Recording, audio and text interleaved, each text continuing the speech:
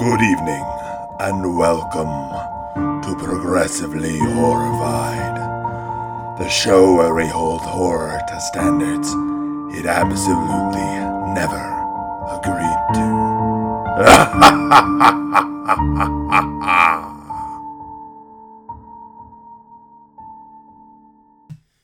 Hey, happy Monday, everybody. We've got something special for you today. And I want to take a second to do a couple of quick announcements before we jump into it. If you haven't listened to last week's episode about Alien with Kathleen Kralowek, it's fantastic. Make sure you download that and check it out. Obviously, that's like an all-time great horror movie, and it was a really fun episode to do. This coming Friday, we are following that up with an episode about the sequel to that movie, Aliens, and we have an amazing group of special guests. We have Ben Acker and Ben Blacker, the creators of the Thrilling Adventure Hour, who came on to talk to us about this very gooey and wet horror movie about these very gooey, wet aliens. So that's going to be this week. Make sure you check that out. Mark your calendars, whatever you've got to do to listen to that. If you haven't listened to the Thrilling Adventure Hour, I mean, this is a great opportunity to get introduced to it. It's a great podcast, and one of the first narrative podcasts I listened to that got me really hooked into checking out narrative podcasts. Now, that said, after that, for the next 2 months in June and July, we are doing an extra long Pride celebration. So every week for the next 2 months in June and July, we will be watching a new movie that has either LGBT characters and or themes, probably both in some respect. Not all of them handle it great, but all of them handle it. So we'll do that, and we're going to be having some great guests on, including some of our favorite returning guests and some great new ones. So make sure you check that out. We're also going to be doing some feed drops of some of our favorite episodes about LGBT horror that we've done already in our first year of doing this. So we're going to be putting those in the feed on Mondays, just like our episode today is coming out. And then on Fridays, we'll have the brand new episodes. And on Wednesdays, we'll have fun stuff in between as well. So be sure to check that out and stay with us all summer for that. Today, what we have is an episode of the Talking Comics podcast that Ben and I were on. Our friends Steve and Bronwyn, who are on and run that podcast, asked us if we would like to come talk about Mortal Kombat, the brand new 2021 sort of remake, sort of adaptation, sort of its own thing. It was a lot of fun. It's a really strange and great movie, and if you guys haven't seen it, well, I mean, we're gonna spoil it just as much as we do anything else that we talk about on this show. So I would advise you, if you are interested in seeing it without having it spoiled for you, to go check it out. I'm sure whether you listen to this first or not, you'll have a good time watching it. But that said, here it is. This episode features me and Ben, as well as Steve and Bronwyn, and our friend Elliot Chavez, and Kathleen Kralowek, who is you just heard on the Alien episode. So it's a great time, and I hope you guys have a great Monday. Stay horrified. Meanwhile, back at the Hall of Justice, our mild-mannered podcasters were bombarded by gamma rays, bitten by radioactive bugs, mutated by toxic waste, irradiated with cosmic rays, born into a world that doesn't understand them. Issue. Limited edition.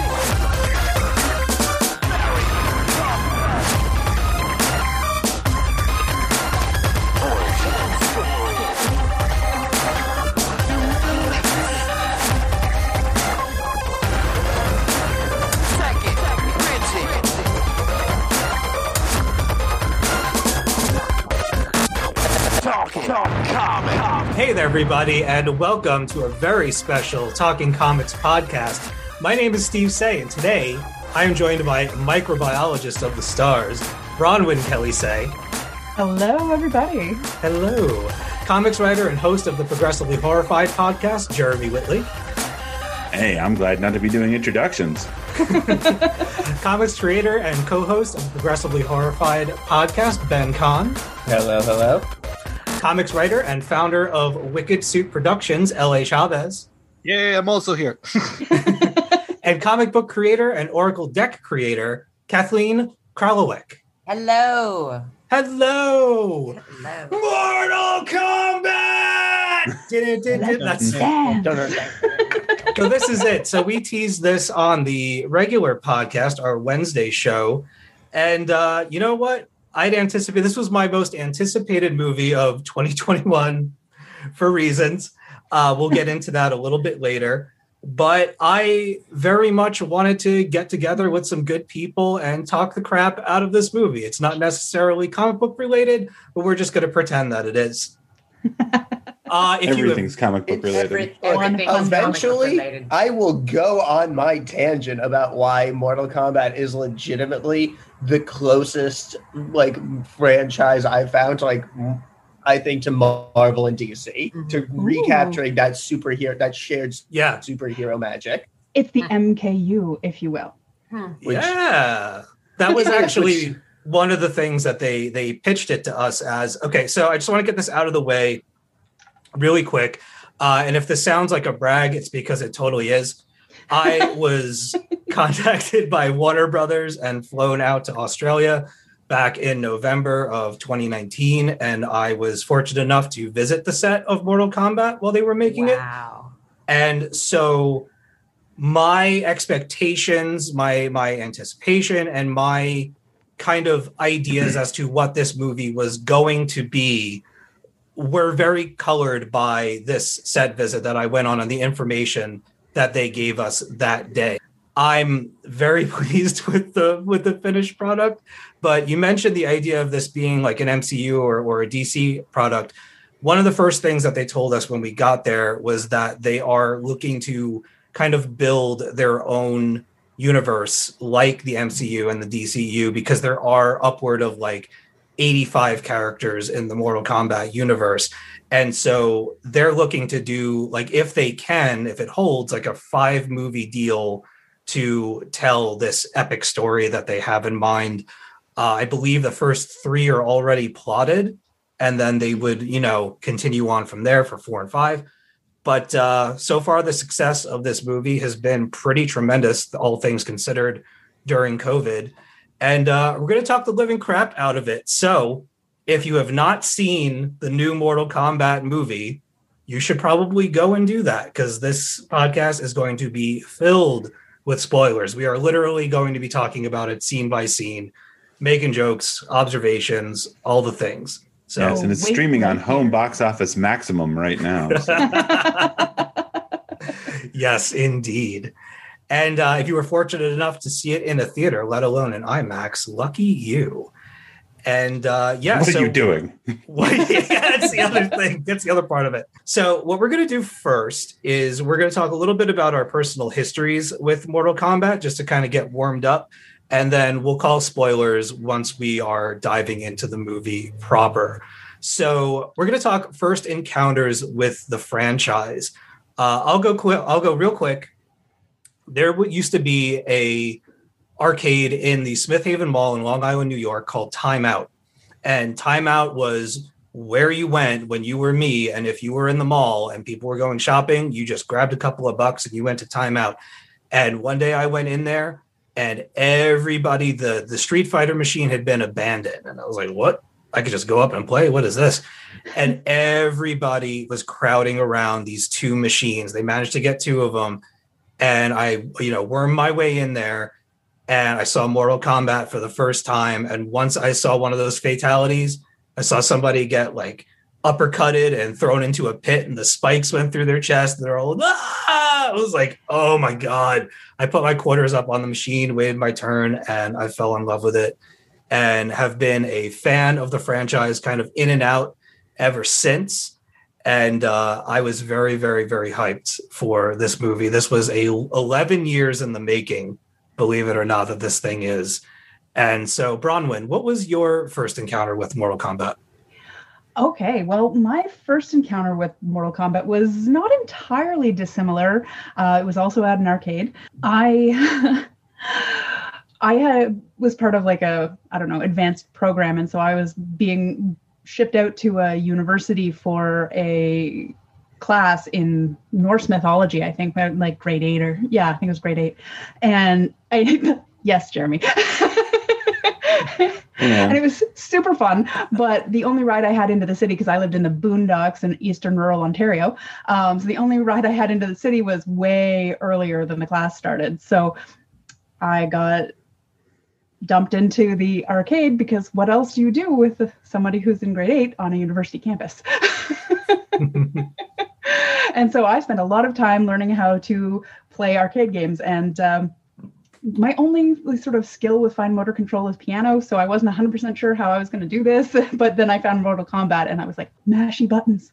I can just always smash, a valid strategy, and things happen, and this is so much fun. And so, yeah, my enthusiasm carried me really far through the first little bit of Mortal Kombat. Once it got more skill-based, I was out, but... Yeah, I kind of have the same deal. Jeremy, how about you? What was your first exposure to Mortal Kombat? So I feel like I've always I've grown up in a video game family. Like my dad always played video games, got my brother and I into video games early, and we were like a super big Street Fighter household. Like we never really got into Virtua Fighter or all the many alternatives. I think it was basically like Street Fighter and then Soul Calibur. It's kind of our thing. It's weird to talk about with my parents, because my parents have never been particularly conservative, but especially when I was growing up, they were very susceptible to moral bullying.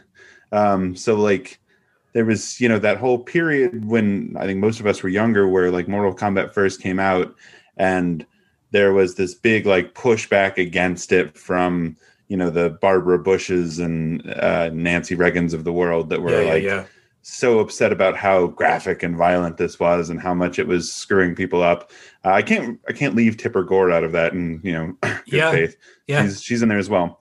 But like they were very worried about me playing this. We couldn't play this or watch Simpsons, or I definitely had a couple of albums taken away from me at various points. But I think most of my experience with Mortal Kombat was either, at arcades or at like a, Walmart back when they had, an actual setup where you'd play games there.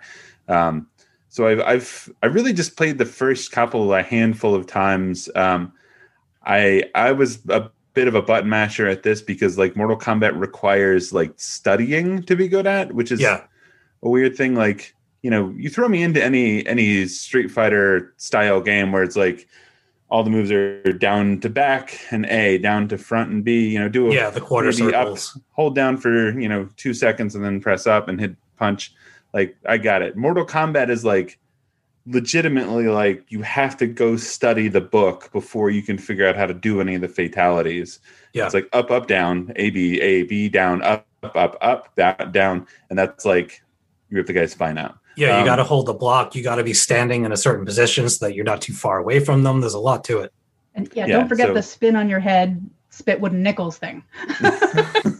Yeah, I am the person who, on the rare occasions that I won, would sit there and like flail wildly in front of the other character before finally just kicking them. Oh, right. Yeah. Because I was like, nope, didn't get it. Didn't get the move. The pre-fatality wobble. Yeah. So yeah, I think the only character I ended up having any skill with was Sonya, and Sonya was just basically like she had a good like jump kick. Like you could go a long way with that jump kick. Yeah, I remember that. Awesome. LA, how about you? What was your first exposure to Mortal Kombat? Let's go all the way back to the 90s for a moment. I mean, first, I think mine was a little different because I grew up in South America, and we didn't have a lot of the restrictions and the concerned parents that you guys probably had. And my parents assumed all video games were for kids, honestly. They never looked into it. They never suspected anything. It's like, Soul Calibur, yeah, that sounds for kids. Let's just, whatever. But I remember I had a friend that I used to play the Super Nintendo a lot with, and we usually played Street Fighter first, I remember. But one day he's like, dude, in Spanish, but you get it. You have to come with me. Yeah, you just got to see this. And it's like, you know how we play Street Fighter, right? This is like that, but for like adults. I'm like, I'm like, all right. So what's the difference? Like blood. Like how much blood? Well, you just trust me on this. And he would show me, and eventually he pulled Fatality off. I'm like, whoa, right? Like. And I remember we played that for like the next year or so, and it was just like I think it was the second or third. I don't remember which one, but no, I remember loving it. Especially, it was one of my first introductions to like ninja characters, which I love. Scorpion and Sub-Zero are icons to me. Absolutely. So, yeah, it was great. Ben, how about you? What was your first Mortal Kombat? So my exposure to the franchise, I think, is inherently different than everyone else, because my first exposure was to the 1995 movie. Nice. That was really my first exposure to it, which I think is like, it's the world and the lore and the characters that though Mortal Kombat is pretty much it's really the only fighting game I played, aside from like Smash Brothers, if that counts as a fighting game. Sure. Like honestly, I'll take it. I have no idea what I'm doing in Street Fighter or Tekken or Virtua Fighter, but give me a Mortal Kombat and I know how to freeze a dude to Sub-Zero, no problem. And so it was really the movie, and I think I'm a little younger than most of the people here. So like when the first came out in when the first game came out in arcades, I was toddler aged. So Okay. I mean the movie. So Happens the movie to me all the time. But that first movie then was like really, really foundational.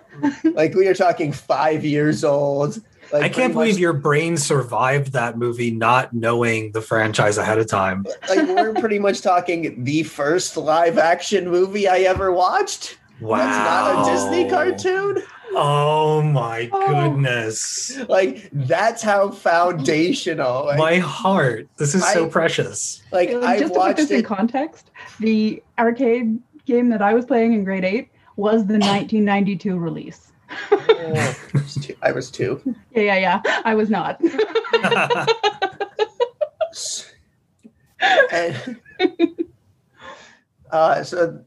And I've watched that movie probably at least once a year, every year since I've been 5. Like I don't think there's really any argument that it's the movie I've seen more than any other movie ever made. Oh my God, that's amazing. I love it so much.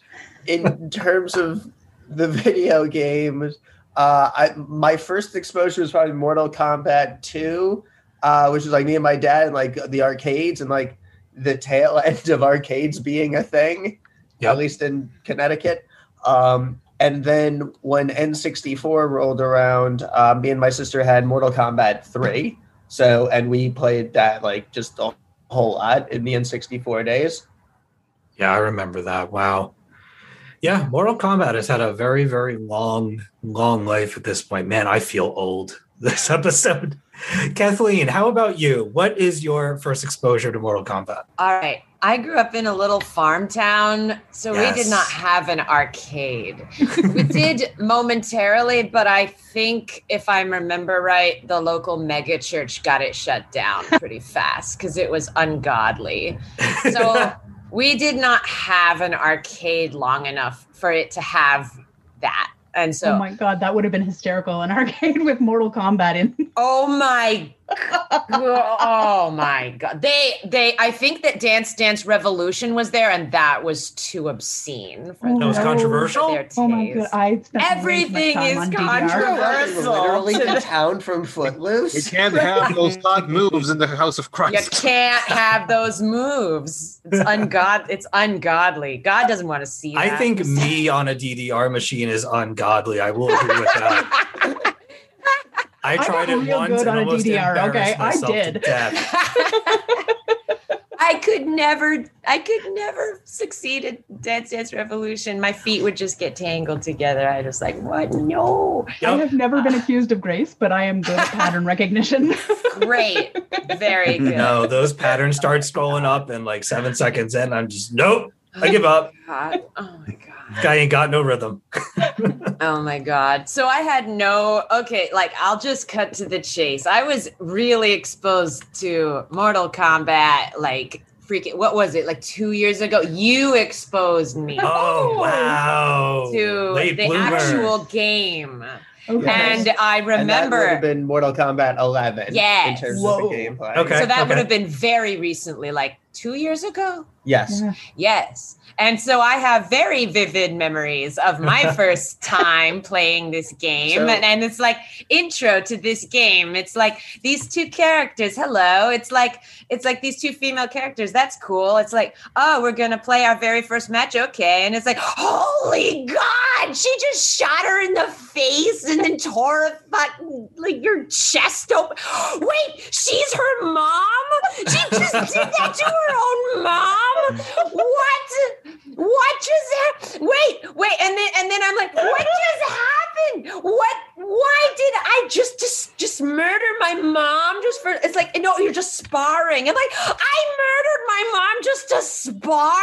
What? So I'm like, that was my first exposure very recently. And I'm like, okay, I think I get it, maybe. And then after a while, I'm like, okay, these are just semi-indestructible. This is why those bones grow right back. They go right back. Story-wise, for people less familiar with the Mortal Kombat lore, story-wise, having Mortal Kombat 11 being your first Mortal Kombat is like having your first DC comic be Crisis on Infinite Earths. It's an amazing comparison. Yeah. Kathleen, do you have any favorite characters at all? I enjoy playing as that bug woman. Who is that? Who is Oh yeah. Yes. The crazy, toxic waste, wasp woman with all the bug stuff. I'm gonna figure it out. She's got such good powers. She does. I did another Mortal Kombat podcast with the Whiskey Geeks, and I also called this character out and could not remember her name then. And then I learned it, and I immediately forgot it. Yeah, what's her name again? Devora. Thank you. Devora, yes. Because they sound like, well, she's a bug, and bugs devour things, and devour sounds scary, but how can we make it sound scary but also kind of sexy? Yeah.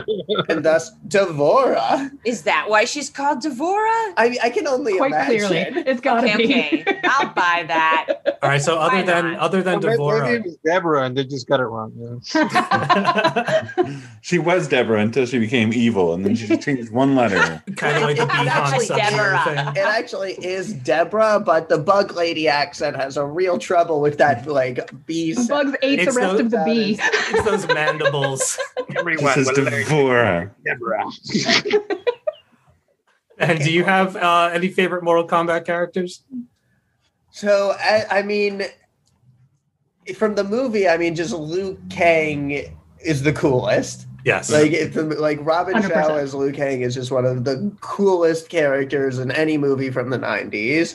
But video game wise, I was always big on Scorpion and Sub-Zero. I always thought they were flashy and cool, and they were always kind of the easiest characters with the coolest powers to master. It wasn't very hard doing Sub-Zero's combos and special moves. Yeah. And then come Deadly Alliance, I really liked playing as Kung Lao. So I was very happy of just how much Kung Lao love this movie had. Yes. Yeah, Kung Lao and Katana, I think, were my two mains. And I would go back to Baraka every now and then just because I loved that scissor move that he had with the blades. It was very cool. And yeah, exactly. He looks like he's trying to swat somebody away, play fighting, but with the blades out. Amazing. LA, who are your favorite Mortal Kombat characters? Are we talking movies or the games or both? Either. I mean, Scorpion and Sub-Zero definitely are always been some of the most iconic and favorites of mine because I love ninjas, like I said. But Liu Kang, like in the movie, like B said, really iconic. And even in the new movie, I think he was one of my favorites as well. Also, Shang Tsung from the 95 movie, that just every time that guy's like, your soul is mine, I'm like, yes. Yeah. Oh, and that eyebrows. was a glorious impression. Oh my goodness, Right? Ellie. Oh my god, great impression. And a character so good, like I can't believe I'm blanking on the actor's name, who played Shang Tsung in Mortal Kombat. Carl, was it Carl? Somebody Google it.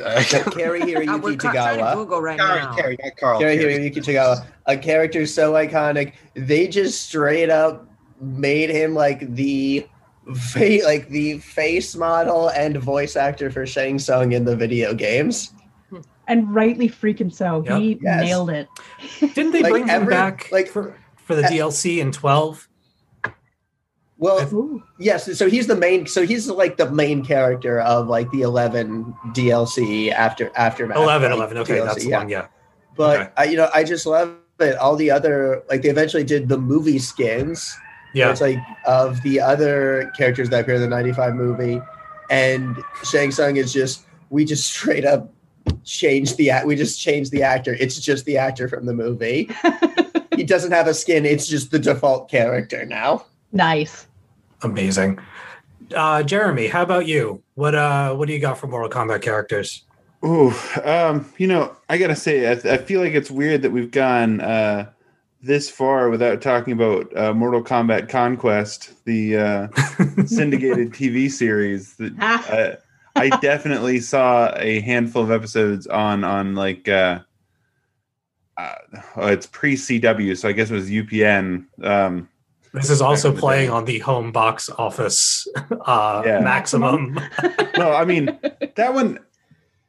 I feel like if you watch that, like the main character is Paulo Montalban, is Kung Lao, so like it's hard not to love, that anything Paulo Montalban does. But like, I feel like I was always the one that was like, I just want Sonya to be great. Like Sonya's not usually that great. She's just kind of okay. She's sort of the POV character. I think a lot of times she's the human one. That she's got special training, but she's not like born in a temple or from an alternate dimension or anything like that. Mm-hmm. Or a Hollywood action star. Or a Hollywood action star. The best origin for a superhero caliber character ever. Yikes. Yeah. I think, other than that, of course, Scorpion and Sub-Zero are sort of, like you said, iconic. And nobody doesn't love yelling, "Get over here!" Oh my god, right? Yeah. I feel Every like the chance fact I get. so that we've also like Sub-Zero, Scorpion reflects kind of a problem the franchise has always had, where if you look at the kind of like the main story of the first game and kind of onwards, it's Liu Kang and his allies like Sonya and Johnny Cage and Jax, and here are the most iconic and most popular characters in the whole franchise, and their story is really better off as a spin-off side story. It's kind of off on its own thing, and they keep trying to center them more in the mythology to varying degrees of success, and I feel like you see that a lot in the 2021 movie. That's always been interesting to me, I think, because it is also the same problem that G.I. Joe had, like, that, predates Mortal Kombat by a good 10 years, because, like, they were like, here are our main characters, the white woman, the white guy, and the black guy. And here are the cool characters that you're going to want to follow, Storm Shadow and Snake Eyes, the fucking mythical ninjas. It's like, well, shouldn't it be about them? No, it's about these guys. Okay. I feel like if there's a lesson to be had from there, it's that if you have a group of characters that includes ninjas and you're not focusing on the ninjas, People are only going to care about the ninjas. Yeah. So I guess what I'm saying is, if the Valiant cinematic universe ever gets off the ground, that shit better center around Ninjak. Well, they solved the problem. Valiant solved the problem. They made the snarky white guy the ninja. God, that is the solution. It's maybe the worst solution. It's not a good. It's a very the solution. It's an extremely Hollywood executive solution, but Yikes. Ben, were you gonna say something real quick? just spoilers. And whoever decided that, what if Louis Tan had a superpower that specifically precluded him from ever being shirtless? His vibranium. Like, why? Yeah. Why would you give him? Why in God's name would you take that actor and give him a shirt-based power? You monsters! Friendship bracelet. Arcana. I'm Bronwyn, fine with the bracelet. I love the powers. I just hate that he's wearing a shirt. I mean, it's Louis Tan. Do not put that guy in a shirt. Come on. Like, missed opportunities, people. Bronwyn, how about you? Who are your favorite characters? Okay, well, again, this is sort of game versus 95 movie series versus 2021 movie because it's different for each of them. Like from the games, because as I said, my skill level topped out pretty early with the games, so I was definitely a Sub-Zero Scorpion fan. So just rounding out that whole whoops. Sub-Zero was it, but then you have to be able to say, get over here, you know? So what I'm fascinated by is how they started out with like, oh, Sub-Zero's the good ninja and Scorpion's the bad ninja, and then just the way they've been slowly put like Wolverine style Scorpion just becoming more and more of a protagonist. I know, I love it. It's amazing. But like Sub-Zero doesn't have a catchphrase. He can't be a hero. But he could be an anti-hero. That's why I think he should yell "Stay Frosty" every time he freezes somebody. Just work his way through all the Mr. Freeze puns. Yes, please do that. Chill. The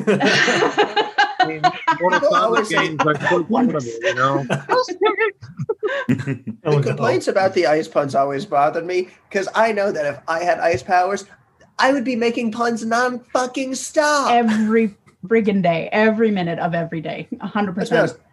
If I have superpowers, I'm going to think, yeah, what are the practical uses for this? Second thing I'm thinking is, what does this open up in the field of wordplay? Mm-hmm. Priorities, people. If I ever become a superhero, I'm hiring you to write my one-liners. Like, you get lightning powers, it's like, okay, buzz, shocking, like lights, like we got a lot of like new puns to work with. Yeah. You know, and yet the most iconic line from Raiden, the Thunder God, is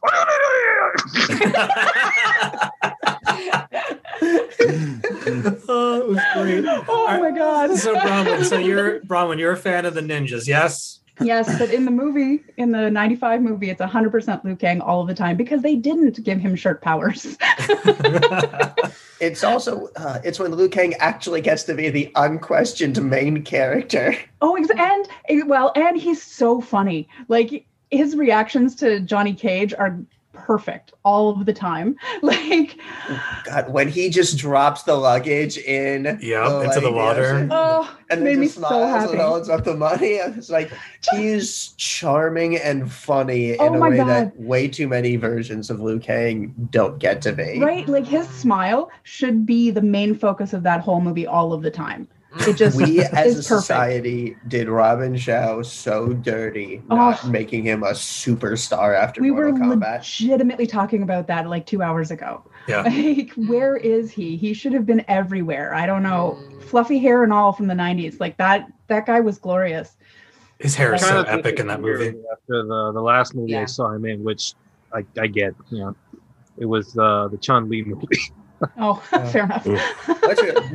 The scene, like, we talk about The Mummy as the great 90s, like, bi-awakening movie. Yeah. Fucking Mortal Kombat, Liu Kang and Katana on the beach. Yeah. Oh, right there. That moment right there. That's fair. Yeah. Let's hope. Those arm holds. Yeah. All right. But, like, in the 2021 movie, there's there's a few characters in there that got. I like that they're when they're fighting in that movie in the beach. Shang Tsung is watching, and he's like, "Come on, get it over with." That's why. And then I'm sitting there thinking, slowly, it's too much to rush. Oh my God. That's one of the reasons I appreciate you. Yes. why I kind of don't really pay attention to the criticisms of the movie that are like, but it wasn't even the Mortal Kombat tournament. Because if you go by the games, literally 3 of the 11 games have featured the tournament. Right? Like 8 out of 11 have had no tournament at all. That's so funny. And B, fucking go the first movie. Show me on the tournament structure how you're supposed to grade the match canceled due to excessive horniness. Right? It wasn't much of a structured tournament, yeah. There was no goddamn structure to that tournament. No. It was just a series of completely non-connected one-on-one fights that had nothing to do with each other until Goro came out. Like, I have no way. There were no seeds. There were no rounds. Nope. There was no point system. Until we see a blackboard or something with names, and lines. I don't buy it as a tournament. Can I get a bracket? Like, Yeah. You need to be like pulling the names out of the side and then putting them underneath. I will say, I made that same argument about this Mortal Kombat after I first watched it. I was like, there's no tournament at all in it. But at the same time, every kung fu movie that's ever been based around a tournament, at some point the tournament falls apart. It never actually ends in like a meaningful way. Like Enter the Dragon, which is the like quintessential kung fu tournament movie. There's no final round in that movie. Like at some point they just discover like that the bad guy's evil. He starts killing people, and then the entire island starts falling apart as they have a fight on top of it. Like it is kind of hard wins that to tournament. have a regular tournament when you have bloodthirsty, actual murderous villains on the trying to kill everyone. It's like, priorities. Maybe just delay the Olympics. In general, serial killers. I like satisfying when you see Liu Kang and Shang Tsung have what is like, okay, this is the final fight. Even though how we got here is bullshit, but the sensation that it's all come to this. It's so satisfying. Oh, that's such an enormously satisfying fight. Yep. Yeah. Absolutely. But in terms I really like the fight with Reptile too, though. Yeah, that's one of my favorites from that one in too. the original, so kind of because I love this movie, I've watched everything I can and try to figure out as much of the behind the scenes stuff. They did the original cut. They made the original. They did all the original filming. And the main thing they were getting was there weren't enough fights and it was still coming in a little short. So they went back for reshoots to do 2 new fight scenes. But the original stunt director wasn't available. He was busy working on another movie at the time of the reshoots. So they had Robin Shao direct the fights himself. Ooh. The 2 fights are Johnny Cage versus Scorpion in the Hell Dimension. Okay. And Liu Kang versus Reptile, which choreography-wise, I would argue are easily the 2 best fights in the whole movie. Yeah. The Reptile one for sure, and even the Johnny Cage one has its moments. The only thing with the Johnny Cage one is that there is no universe in which Johnny Cage beats Reptile or Scorpion. You mean Scorpion? Sorry. Yeah. I don't know. What about Mortal Kombat 10, where Johnny Cage beats Shinnok, the Elder God of Hell? I don't understand the Johnny Cage love. Like, I get it. He's an iconic character. He is a douche canoe of epic proportion. Yeah, I feel like the first movie, again, it nailed his level. Like, he doesn't beat the villain, but he can beat Goro. Like, that's a good level for him. Like, the big bads, main enforcer. That's a good person for Johnny Cage to take out. Yeah. And let me ask you, since you seem to know everything about the 95 movie, did the Jim Henson Company do the puppeteering and stuff for Goro? Did they design that character? Oh, I don't know. Actually, I don't think so. I know they that animatronic was a crazy thing to operate. And yeah, it looks like it. I love that his throne has 4 armrests. Like it's Very important. It feels like Critical. I mean, ergonomics, man. Yeah. again that Designed 95 for like the user. Goro being like so much of it feels like the most advanced things could be right before CGI. Like Goro is like, this is the most advanced like animatronic we can make and get shipped to Thailand for all of our on-location filming in these insanely huge and elaborate practical sets. I kind of love that in the new one. I don't know if you saw it behind the scenes, but the new Goro is made by two dudes. One's like mounted on top of the other, and they're just punching at the same time. Yeah, on stilts, no less.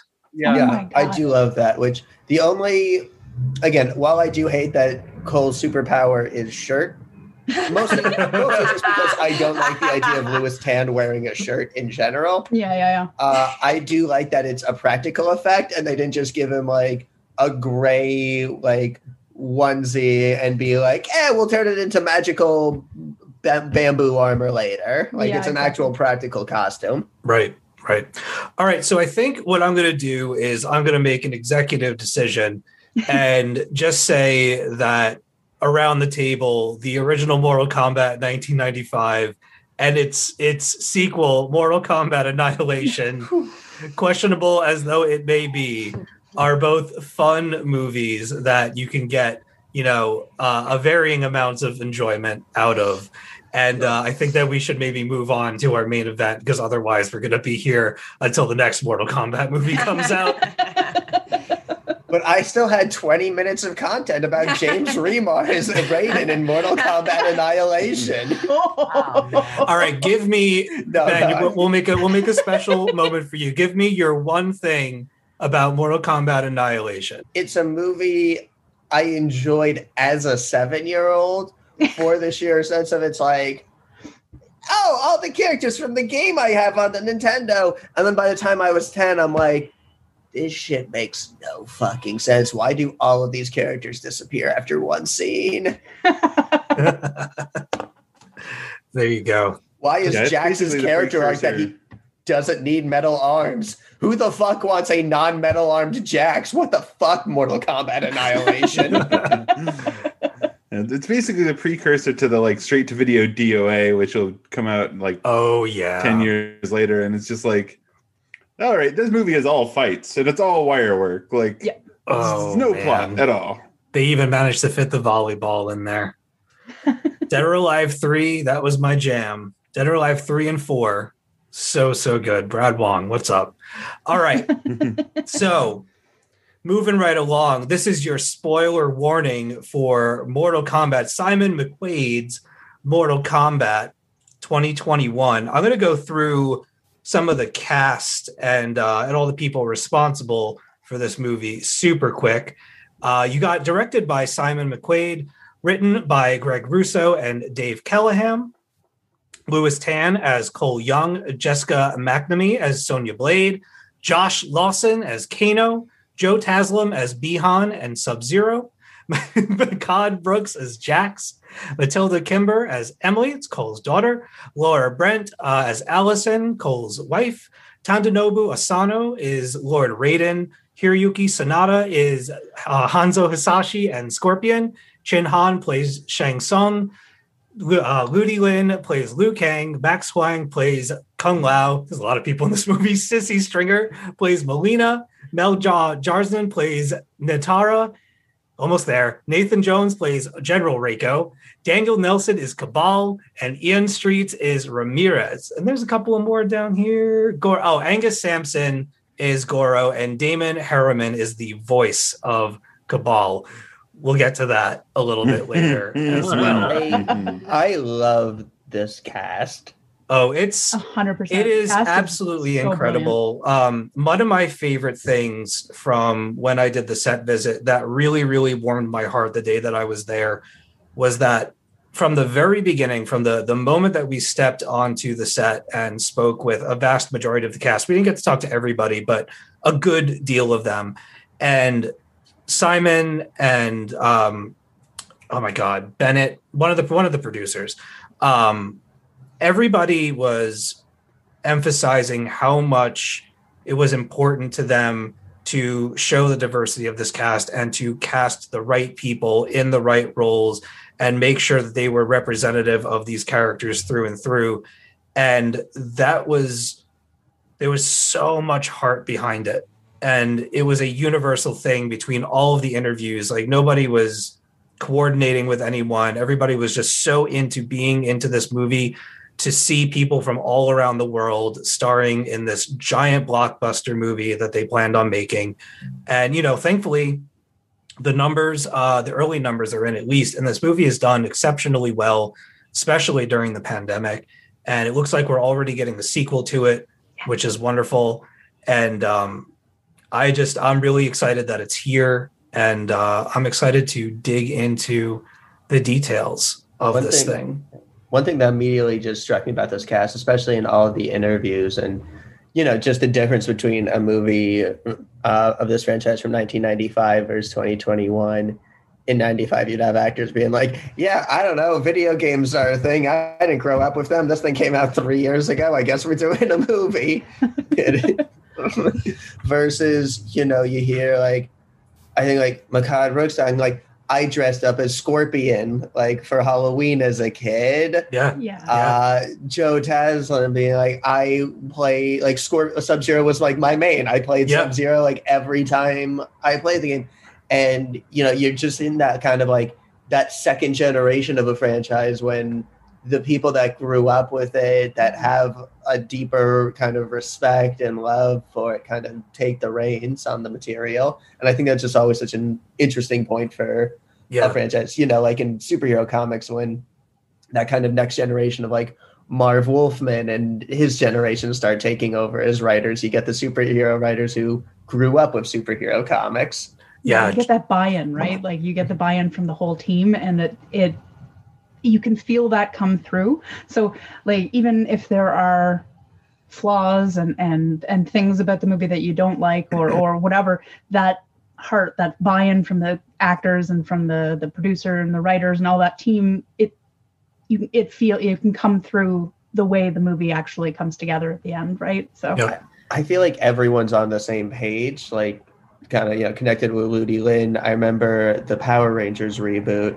It felt like all the Rangers the actors playing the Rangers were in one movie and they were on one page, and just, again, like 5 young up and coming hungry actors, like, giving it their all. Yeah. And then you had, the established actors, Bryan Cranston, Elizabeth Banks, and they felt like they were in a different movie, bringing a different energy and just a totally different level of passion. And you could see that mismatch there. This movie, you can just tell, like, just the passion and the seriousness and the love that everyone in this cast is, like, bringing to the movie. And I'm happy this movie is a success, because, like, I love it and I want to see more. And I'm happy that these actors are being in a successful movie and it's good for their careers. Yeah, and there's a difference too between like some like for me, when I walked into this, like, I was super hyped because obviously Steve's trip was very exciting and I'd been hearing about it for so long and everything like that. But also, I mean, I have spent so much time with this franchise over my life, like, I've been playing the game since 92 and I've been watching the movie since 95, and I loved that movie. Like, it was just part of my parlance, it became part of my language, the things that I talked to my friends with, and listened to that soundtrack constantly, I remember being in the back of my best friend's car and listening. Yes, exactly. I listened to it today. It's a fucking jam. It's a banger, man. It's so good. It stabs. Just stabs. Oh my God. Made our generation want to fight. Exactly. But it didn't take itself too seriously. And this one doesn't either. And like, there's a difference between, not taking the movie or the material too seriously and having fun with it but still giving it your all in a performance. And I think that this movie really kind of walks that line perfectly.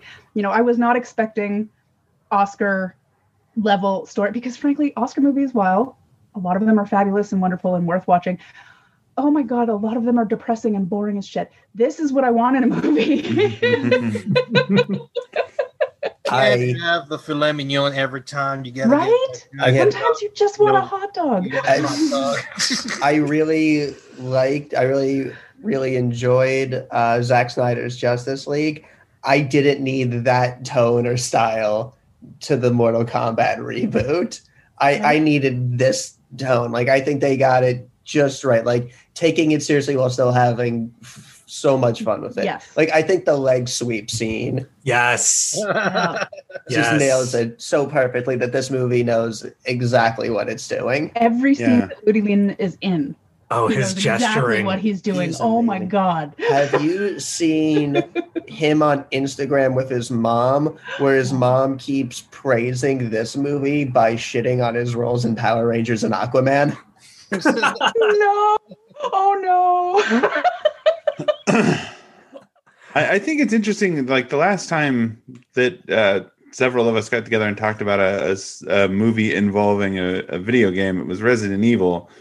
Which, like, this game doesn't, or this movie doesn't really follow story-wise a lot of like what's in the games, but very much takes the energy of the Mortal Kombat games and the things that it knows you love about some of the characters and works that into their story. And I think, like, that is something that Resident Evil did not do. Resident Evil tried to make a completely different, like, genre of thing than what the actual game was. From the basic, like, pacing level to the plot to what it's about. Like, it's what it's about. I don't feel bad saying that the Resident Evil movie is trash garbage. It's totally trash garbage. Look, here's the deal. They kicked a dog. That was the most triumphant movie, is her kicking a dog in the face. It's so good, though. There's nothing we can say that can truly dent that movie. The goal of that movie was make more and marry Mila Jovovich, and he succeeded wildly at both of those things. There is nothing us, the snarky podcasters, can say that can take away from that success. No, I mean, he nailed it. Yeah, but no, in terms of the plot, like, they've never done this particular plot of the movie where Shang Tsung is trying to kill Earthrealm's champions before the tournament can even start. So Earthrealm, like, can't even really compete.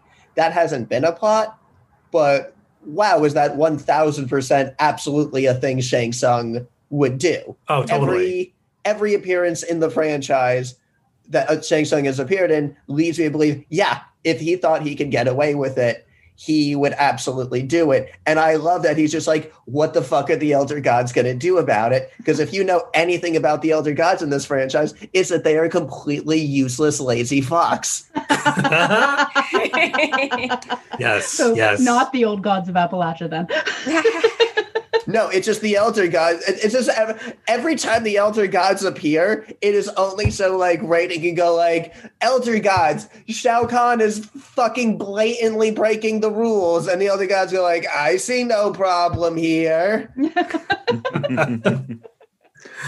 All right, I feel like that's a little weird in the movie, in the way that it's put together, because they do go, well, there are rules and they have to be followed, or there's going to be some sort of consequence. And then they're like, I mean, not in this movie, maybe later, who knows? He's like, consequences. There won't be any consequences. And Raiden's like, ooh, I'm going to lock you out of my temple. I like we don't get very much of Shin Han as performance as Shang Tsung, but I do like what we get. Because if we're going main villain, like, one thing I really like about the new movie is that there's really not a lot what you can one-to-one compare with the 95 movie. Like, if you're going to compare, like, main villain, I would say you can't compare Shang Tsung to Shang Tsung. You can compare Shang Tsung to Sub-Zero, but at the same time, they're wildly different villains doing different things in the movie. Mm-hmm. And in general, just the fact that it's not easy to directly compare the two is just something I really, really like. My only thing is that in the 2021 movie, you can sort of compare Sonya Blade to Sonya Blade, and wow, did she get a glow up? Yeah. She is amazing in the 2021 movie, and like the 95 movie, like, I love it. I am on record. I love it. But it is like the classic hair move for a lady, like where they show her character development through her hair. Oh yeah. You know, you've all seen it, whether you know it or not. You've all seen it where she starts all uptight and her hair's all back and it's all smooth and straight. And then as she loosens up and gets, you know, more receptive to, oh dear God, Johnny Cage, really? When Liu Kang is right there? Really? But know, right? okay, whatever. And there's really only two directions your hair can go. Either you can let it down or you can cut it off. And those are two very different I moves. mean, scenes, but I'm disappointed. she doesn't just let it down. It goes curly, it goes fluffy, and she has bangs. Well, that only somehow happens she manages after she's kidnapped, which means at some point Shang Tsung was like, "Get the out-realm stylist in here. I want a blowout for the finals." She needs a blowout and a leather mini. Yes. She's like, "My friends will say to me, we're already here. How fucking long were you waiting for an intro line?" She has Right? such like the 80s hair in that scene too. Oh She my looks God. like an extra for the Guar band. You know? Yes. She's like momentarily, she's like, This is a yeah. White Snake makeover, you know? I know, right? You know, like, But, like, Jessica there's- McNamee's Sonya Cage's Sonya Cage. Oh my, Sonya Oh. Blade. Don't do that to me. Don't play me dirty. They get it. Sonya would never take someone else's last name. Sonya Blade. Her Sonya not only like has more fights, is not a damsel. Mhm.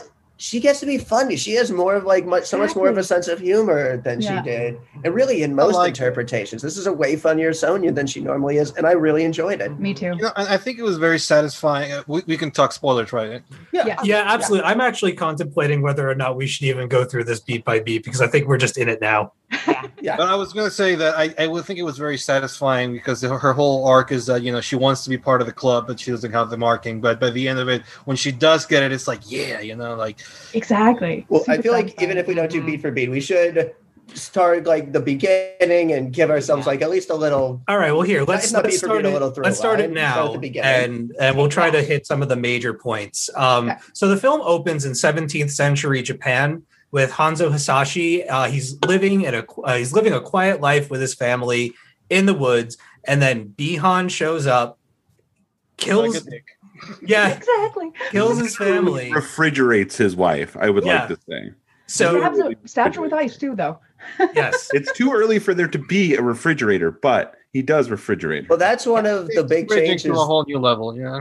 That's one of the big changes they make right off the bat is making this in the 17th century, which I really like. Instead of the original canon's weird feudal ninja clans of the 1980s.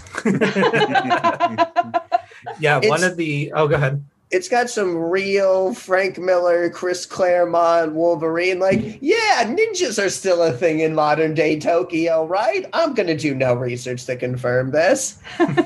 So, like, the characters have always felt like, I don't know, just their whole ninja vibe feels a lot more believable if it's grounded in, like, the actual appropriate time period. A little less racist, you know? Yeah.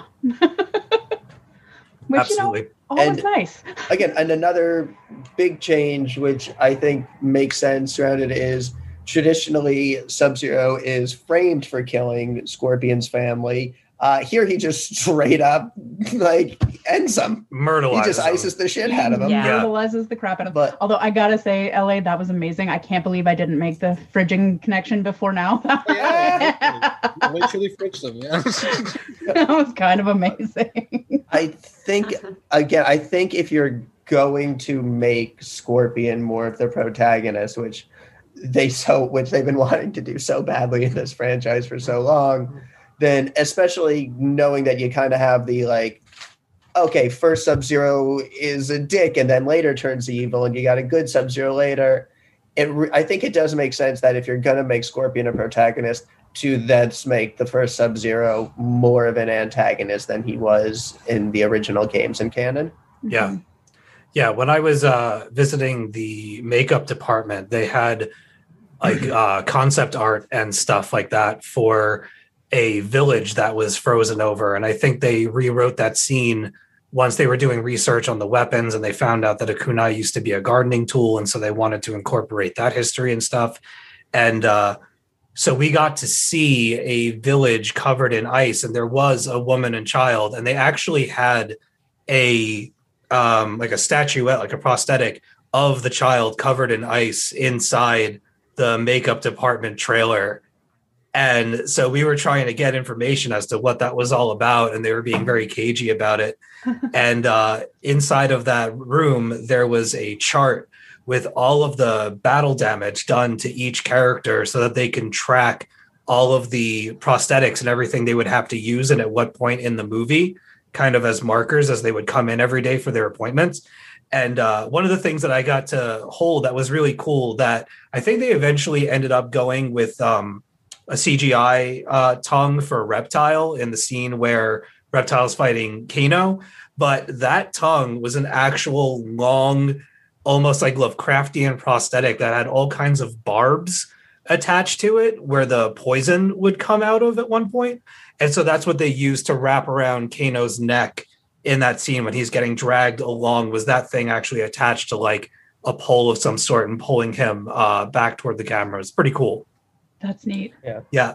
So just thinking about, sorry. Go ahead. Well, so just thinking about Sub-Zero versus Scorpion and like how this movie does it by like, again, making Sub-Zero way more of like the villain.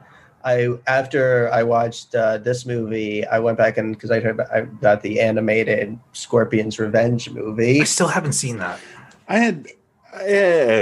Sorry. It feels like what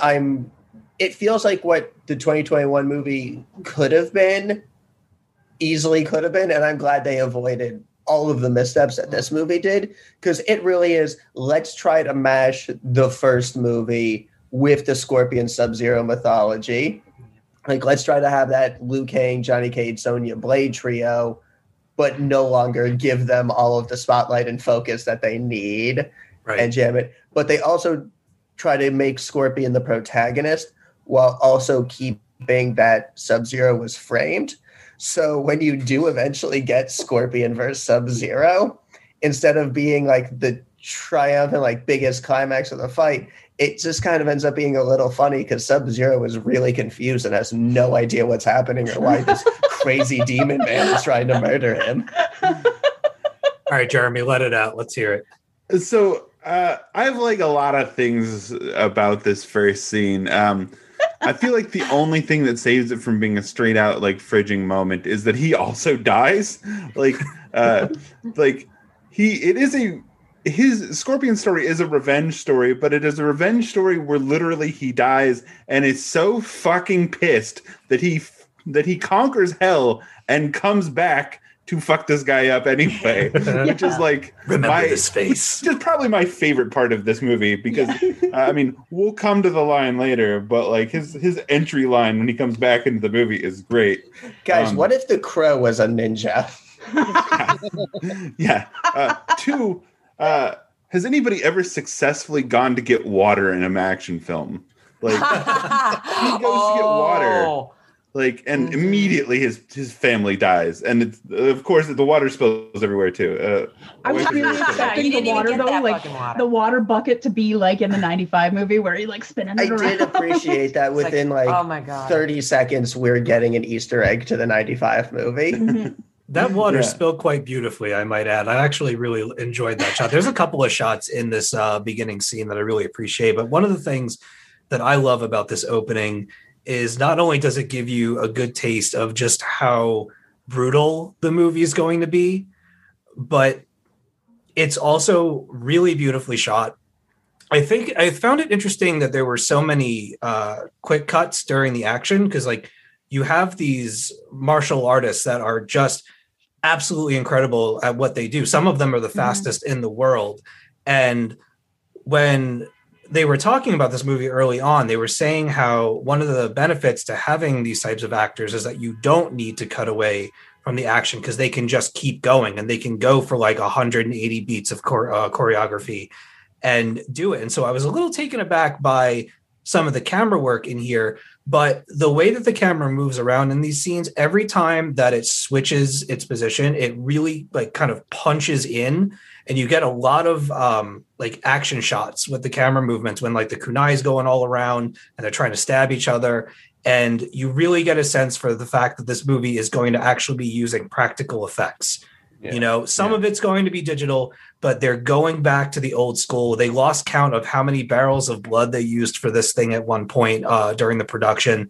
And you get slicing, you get dicing, you get people with like necks that bend the wrong way at one point. And there were several moments in this opening, even when the trailer came out, where I was just like, holy shit, like they're actually going for it. This is awesome. I don't know. Color saturation in that first scene too. Yeah. It really highlights the blood, and just the greens and the reds really pop. And it's just, When I appreciate that is a different movie, that like, it feels like a period, Japanese piece like that they're doing in there. And even though like, I don't know. I don't know where you get a kunai that does that. I know it's originally a gardening tool, but like, did Hattori Hanzo make kunai that like can slice through trees and 8 or 9 people? Like, this thing really does some fucking damage for something that was supposed to be digging up the ground. The shot when the sword goes through the paper wall, it just goes up with the blood spreading out. Oh, I know. Great shot. But no, Steve, what you were saying about the fight choreography with just how it wasn't really that Hong Kong style long takes with multiple beats of choreography per take. There was so much more editing and quick cuts. I don't know if that's, I think you're spot on. I don't know if that's the editing. I don't know if that's McCoy's directing, but as much as I love the movie, that's definitely the biggest criticism I have of the film is these are clearly blisteringly brilliantly talented fighters and performers. Oh, and coming for you. Sorry, I can't do my new audio setup with the two people. So no, it's okay. New York background. It's fine. People deal with it. But yeah, that's definitely the biggest criticism, is that the editing did not do these actors justice. Like, they were thrilling. I loved them, but they definitely weren't. They definitely in that yeah. And I mean, I wasn't expecting that level, but I was expecting something that resembled it more than it did. Yeah, I'm gonna have to agree with B here. It's like, because at the same time, if you're pitching this as a big budget, action film, and we just had like 3 John Wicks, you have to bring your A game. And the fighters definitely did, but I think some of the directing and the editing in the ways they approach it did not benefit them in that sense.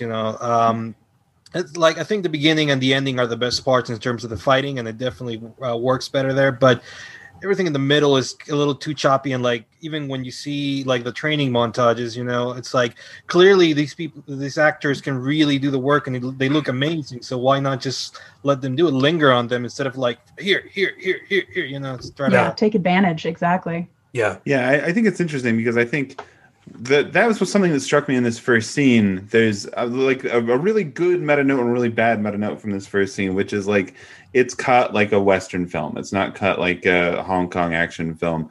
If you hire people that know how to do that job, you just let them do their fucking job and like direct around it. Use them. Let them use you, rather. Right. Yeah. Exactly. And like the thing that I do like about it is that it specifies very specifically that like in that opening scene, like when Sub-Zero is just speaking as himself, he is speaking Chinese, and when he wants Scorpion to understand him, he speaks in Japanese. And like that they went through that level of even that level of authenticity, when, I mean, easily in the first Mortal Kombat movie, that would have been just both of them speaking English. I think the white actor who played them. Yeah, he did like the last line Sub-Zero says in there. It is in English for some reason, which confused me. Like, I know. For the For the Lin Kuei. Random. Yeah. Yeah. Why So would random. you switch to a third language that nobody speaks there? yeah, I like, know that's so That- You know what? that He's I been question. alive for hundreds of years. Maybe he picked up a language. Maybe just for I shits think- and giggles. Okay, I you do know- question Sub-Zero's Yeah, English. it's fine. I have no questions about Scorpion of 400 years in hell learning English just for his That's one fair. catchphrase. That I have no questions about. That checks You know, out. there's a lot of English speakers in like- hell. There's lots. There's so many. Have Rowan, you met white people? Lots of Actually, demons. but here's my biggest question of the English. movie. Honestly, BK, you segue perfectly into it. How is Bihan still alive 400 or 500 years later? And like, I mean, if I he's just- assumed if he was working for Shang Tsung, then Shang Tsung was using magic to He's keep probably him. siphoning some of the souls into him. Yeah, Demon it's all magic. soul. You know, like you gotta come in for Yeah. your monthly appointment. Like Mortal Kombat is kind of full of Re-up the characters backs. that are just I wish unnaturally they had long. acknowledged that somehow. I mean, we don't even know if he was working for Shang Tsung in that first scene or if it was just his own. It seems like it's more of a personal thing between the two clans, the Lin Kuei and the. You know, at no point Yeah. he's like by Shang Tsung's will or something like Well, that. Yeah. I think like Yeah. initially it was just like the two clans fighting, right? And then that's when they were being Yeah, like he might have joined with Shang Tsung at some point, but it's like I just became that one just. Sub-Zero. I mean, I don't Yeah. I don't take it too seriously. I know, like it doesn't matter. It's Mortal Kombat, you know. They're magic names. I But just I think figured that he one was really already put me on. immortal. Yeah. Oh, yeah. Well, I, 'Cause he I already figure had he's just ice cryogenically freezing powers. himself. Well, that's right? true. You He know? did That was Oh, there you go. That was I his do think it Arcana, is. though, right? Like he could just make ice. Oh, I guess so. I So, don't know. do we want to just dive into before we get into, I guess, Cole Young and after that in our introduction, do we just want to dive into the Arcanas and everything to do with that? Yeah, let's do it. My feelings about the Arcana is I don't like that it's there, but if you're going to do it, I'm really happy with the way they did it.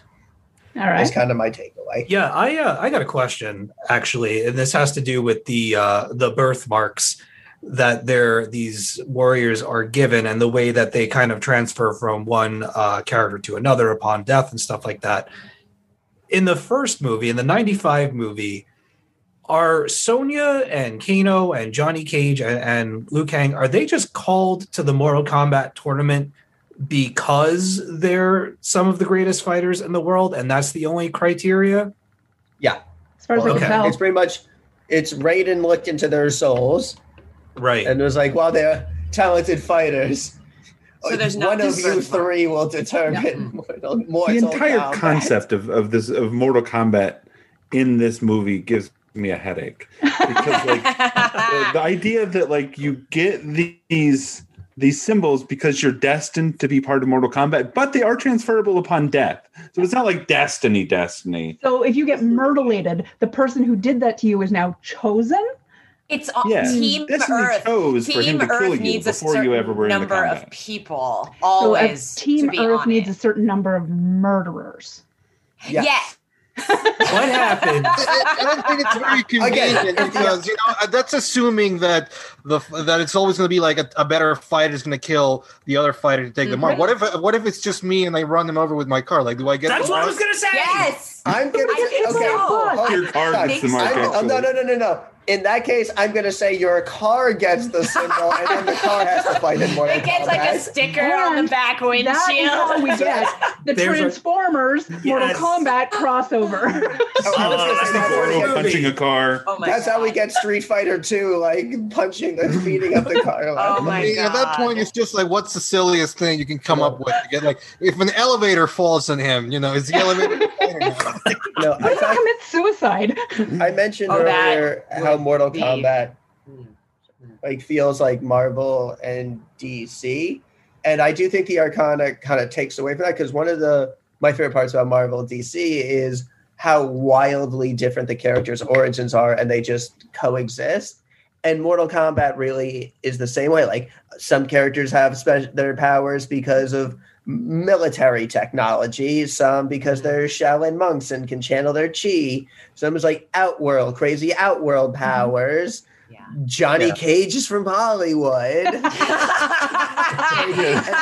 This is all more specifically like mutants. Like I know it's very different to go from lots of different origins of powers to one origin. Yeah. Yeah, they're all born with, I guess, the potential for these powers, and then they come out at some point when they get I don't know, when they have to defend their family, or they just get really tired of two non-white guys picking on them. Kano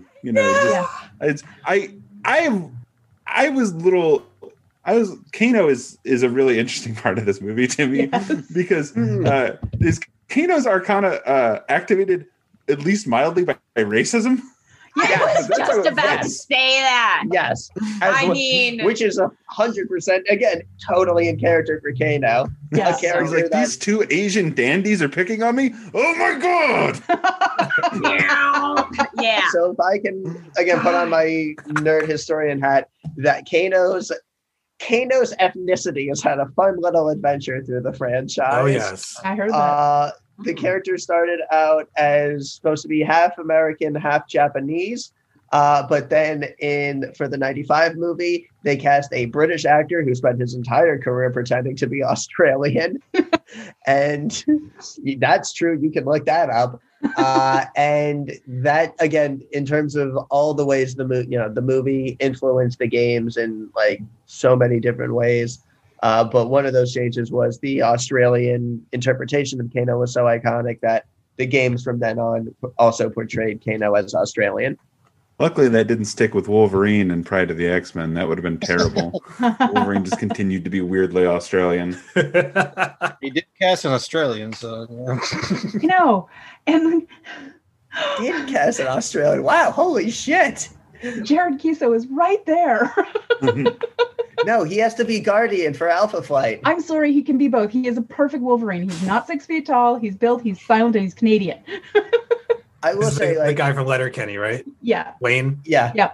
Yep. If you're going to do the Arcana, if it's going to be this one source of everyone's like powers, I definitely had a thought like midway through the movie that if you're going to do something like that, it needs to have the right energy and the right tone for the franchise. Mm-hmm. And I definitely thought if Jax's ancient mystical power is robot arms, this will be the greatest movie of all time. I know. And then it was, and I was like, well, I mean, if you can have laser eyes, why can't you have robot arms? Right? Powers robot arms. Yeah. Oh my God. Can we talk for a second though about how swole Makad Brooks got for this role? Because so swole. No, can we talk about how swole his mustache got for this role? He has honestly one of my favorite lines in the movie, and it's when like Sub-Zero is completely kicking his ass, and then he gets like a little jab in, and he so proudly goes, "Serve 6 tours, motherfucker!" And then promptly gets both his arms frozen, ripped off, and then thrown off a little, as if any of those tours in any way qualified him to fight Kung Fu ice wizards. Right. I feel He's like trying really hard to be Apone from Aliens as well. Yeah. To Sarge it up. Yep. Hudson, get over here. I love the scene of him and Sonya, and he's hitting the punching bag with his little monk-made robot arms. Like, what is this going to do? Like, I really just want everybody to give those monks a little less shit. Because, like, Jax is really like, what am I supposed to do with these arms? Like, maybe live your life. You are arms that made you working robot arms, dude. Like, in a totally non-laboratory environment, like that shit was not aseptic, okay? You're lucky you were walking around. You're the one that got your fucking arms frozen off. Chill out. Cave came up with like advanced prosthetics, but I'm digging it, yeah. Right? It's very impressive for monks in a like cave mountain thing to like have spare robot arms laying around. I don't know about you, but the supply chain right now is a disaster. Okay, they had to work with what they had. There might have been a Walmart somewhere there in the temple. Like I don't know. With the temple though, they got it. Is a moment of like Sonya having like this fun little like white American privilege, and she's like, the Temple of Raiden, nobody knows where it is, and Kano's just like, fucking the people who live there know where it is. Don't shut up about it. Did they ever say where it was? That's they just funny. They They never did said not. like what Somewhere. continent they were on. Just in the middle of the desert, and the only way you can get there is Air Kano. Well, this is that's really funny to me is that Sonya is the one to be like, nobody knows where it is, considering Sonya has an entire room full of knowledge that God knows how she obtained any of it, because it's all like, she has just like pictures of random shit and like stories about Mortal Kombat, this ancient mystical tournament that nobody knows love about. that she's the conspiracy theorist in the woods, or rather the desert, in her trailer, and she's like, who's the character in Invader Zim who's trying to always track down Invader Zim? Yes. What is it? Dib. She's like him. She's like, honest guys, there's this freaking crazy alien scheme, and everyone's like, you're crazy. Go Okay, but away who's from singing her the society. Doom song? I just hope that she took pictures with her phone, because otherwise everything burned down. It's just like a shame. All gone. Oh my God, it's true. Look, By then she had found the tournament, so she was. Yeah. I guess, but it's sort of like, do, why do it in paper? Normally, her and Jax are like leading some sort of task force where they like represent the government. Here, they appear to have gone like on a karate conspiracy AWOL. Yeah, because like her explanation is Jax killed this guy with a tattoo, and then he got a tattoo, and so I figured all of this out from nothing. Like, because they killed the guy that had the tattoo, so like her only lead was like, he has a tattoo shaped like a dragon. Let me just reverse Google image search that, I No, I love Liu Kang in this movie. Oh my God. He comes in like in the desert. It's like, it's my job to gather the champions. It's like, fucking Sonya did all the work. Yeah, he just went for a walk and stumbled onto them and flounced around and was like, nailed it. I love how wholesome he is. He's just like, he's so polite, and he's so like, I love it at one point with the Cole's family. He's like, come, I'll warm you, just like, oh. I love the moment. So in when love they with his meet, boyfriend too. when they meet Liu Kang in the desert and he's talking to Kano, and he walks over to him and he places his hand on his shoulder, and Kano looks down, just, the fuck? There's much to learn. Come. Oh man, Kano's never received positive physical contact before. I love the scene where they meet Raiden for the first time and he's telling them their flaws, because it reminded me of one of my favorite scenes in the 95 movie when, and again, like, I love the movie so much. This is a scene where Raiden just goes up to the main characters and verbally tells them their character arcs for the movie. The one thing that I feel like has stayed consistent through every adaptation is Raiden continues to have no personality. He continues to be he has a bit of a nasty personality, It's a little bit. He's just a wall of emotion absorption. He just. Yeah. I like that Raiden's getting ready to hear his character arc. Kano's getting ready to hear his character arc, and instead just gets blasted with lightning across the room. Oh my God! And then he just gets up like nothing happened and says, "What I miss." Well, that's what I like, because I have to imagine, if you like, especially if you're not familiar with the franchise, everything about Kano is set to be like, this guy is the jerk with the heart of gold. He's a jerk, but he's ultimately going to come around. And if you're a fan of the franchise, no, he is a jerk with the heart of a bigger jerk. There is no face turn coming. But you know what? He's charming. Like, he's funny. Oh yeah, I'm watching. Really, like the movie, like 9 times out of 10, that character absolutely has a face turn. Yeah, that's what I was expecting. Yeah, I feel like the hardest part of the middle of this movie. Franchise will see it coming, but anybody else will like, oh wow. There were several things in this movie that you could tell were kind of designed for people totally new to the franchise. It's like, people won't expect this. There were several, and that Kano's character, because I was not that familiar with Kano, and I was like, oh, he's just like, this guy who's going to be the jerk on the team, right? And I will say that I love that the reason he turns is just because Cabal shows up. Like, you can have a totally awesome casino here in the middle of nowhere. He's like, damn, that sounds cool. Oh, I mean, Cabal had some great lines. Like, he's a low life piece of shit. You're gonna love him. I love Cabal so much in this movie. And I love again that he knew exactly what to say to get Kano to turn was like, name your price, double it, then double it again. So for the record, Kano betrayed Earthrealm for $12 million. You actually calculated. Yeah. I like what? I love that. I mean, it was 3 times 4. It wasn't. I mean, just most people math. won't bother to do the. I do love like Cabal as like this New York guy, like he's about to call somebody a mook or something.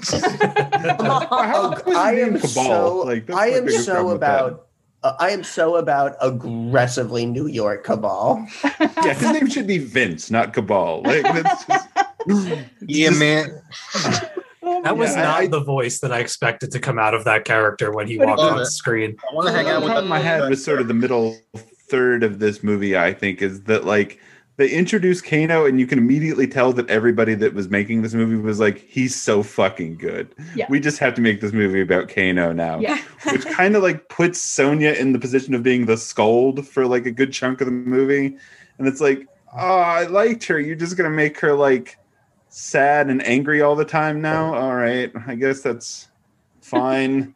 And then like finally when Kano like goes full bad guy, Sonya gets to come back into the movie and it's like, okay, that's better. Because in the middle I was like, oh no, Kano's really good and now the movie wants to be about Kano.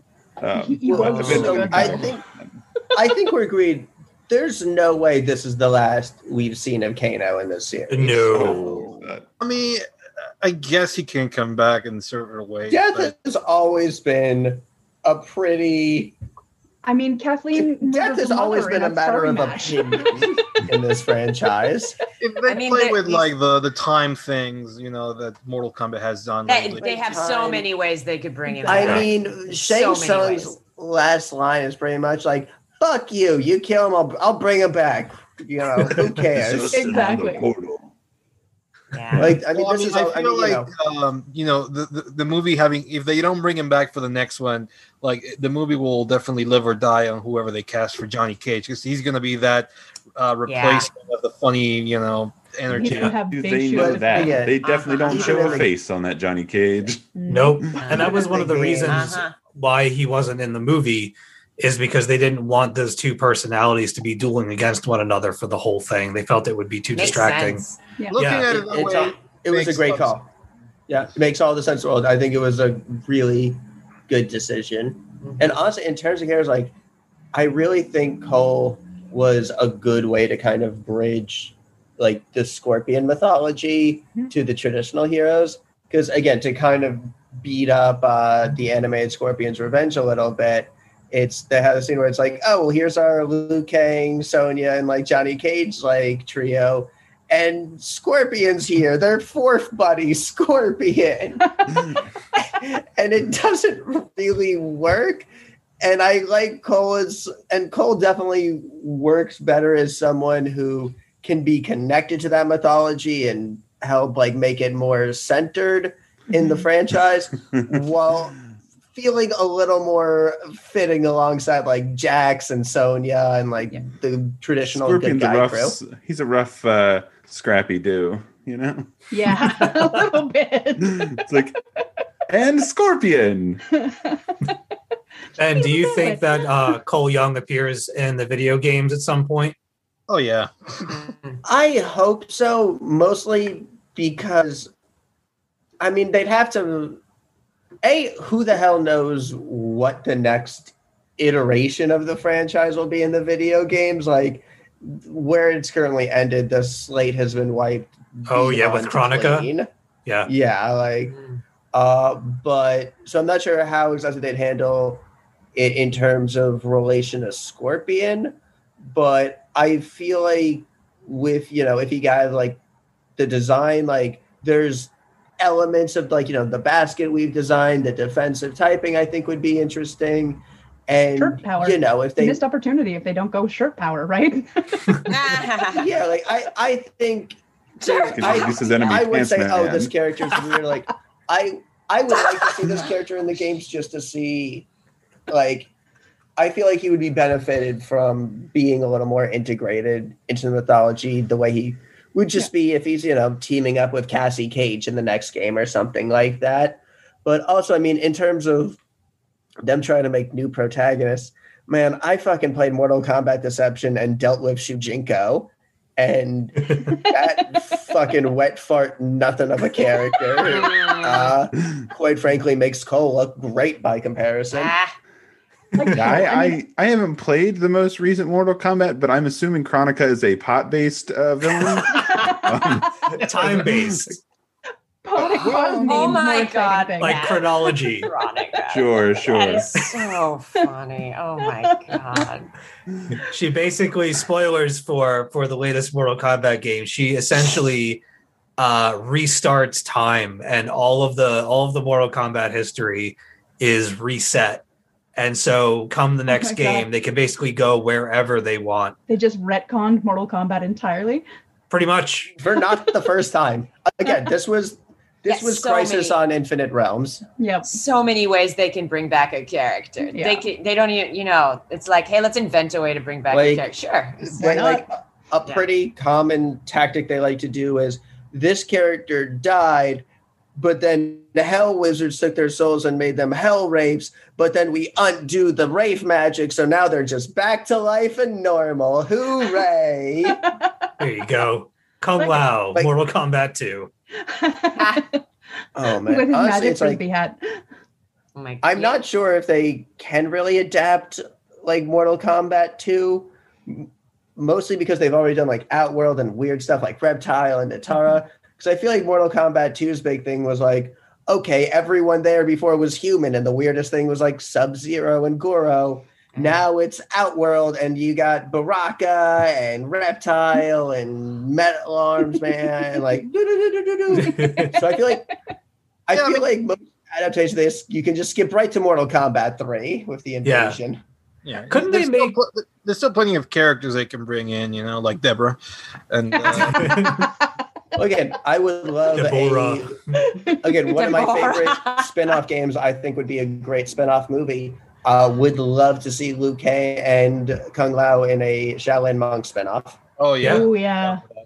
Mm-hmm. I mean, I love that game, and I loved that game, and that game was mostly a 3D beat 'em up retelling of Mortal Kombat 2, and it kicked ass. Nice. I'm just imagining who Deborah is now. And I'm like, is it a disgruntled beekeeper who just goes through like one bad day that just, gets stung by the wrong bee. And suddenly. What's your arcana? I'm a bug person.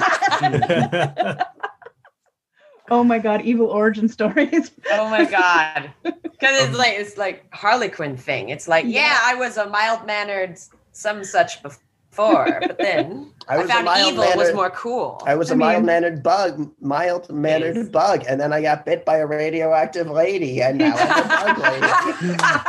So which Splinter origin do you go with, right? Oh my God, that is it. That is it right there. Yes. Oh my God. She's the Mortal Kombat version of Spider-Man. Another radioactive bug woman, and she becomes a radioactive bug. I love that there's so many versions. I love that Splinter is either a human turned into a rat or a rat turned into a half human. Yeah. Right. Yeah. I love it. I'm trying to figure out where to go from here. Do we want to pick up on the movie plot, or do we want to just jump around? Well, what should we talk about? Like, what are some of our favorite Cole fights? Young, I think. All right, so we get to the gym. We get to the gym, and we meet Cole's rude gym owner who loves to chew his gum and make fun of Cole and basically not believe in him, but he wants to make money off of him. And we find out that Cole is his daughter is his trainer, and she loves his uppercut. And so he's going to go into that ring, and unless he controls the ring, he's going to get his ass kicked. But we do learn that Cole is a good guy and a family man, and apparently has some good sportsmanship in him, because after he gets knocked out, or taps out rather, he does go up to the other fighter and they shake hands and they nod to one another. And Bronwyn actually pointed that out to me when we were doing our rewatch. And I like that. That's the friendship. Yeah. He's a good dude. It reminded me that if you've seen Letterkenny, that whenever the group gets into a scrap with other people, that usually ends with them picking them up off the ground and offering them a puppers. So I do like Cole having a family, being a loving family man, and it does give him a good mirroring with Scorpion at the beginning. Mhm. But to me, what's interesting was because he has that family, Cole isn't a character that like feels disconnected from a community or doesn't know where he comes from and is looking for like his origin. Like he doesn't really care about that. And I know this in its own way would have been a more drastic change than creating the new character of Cole. But I feel like the character they kind of set up to be someone lost, looking for answers about who they are, where they come from, and like really looking for family is Liu Kang. Yeah. And I feel like there's an answer where like Liu Kang is Hanzo's descendant and is still the main character. But I feel like in that way, you're like making Liu Kang Scorpion Jr.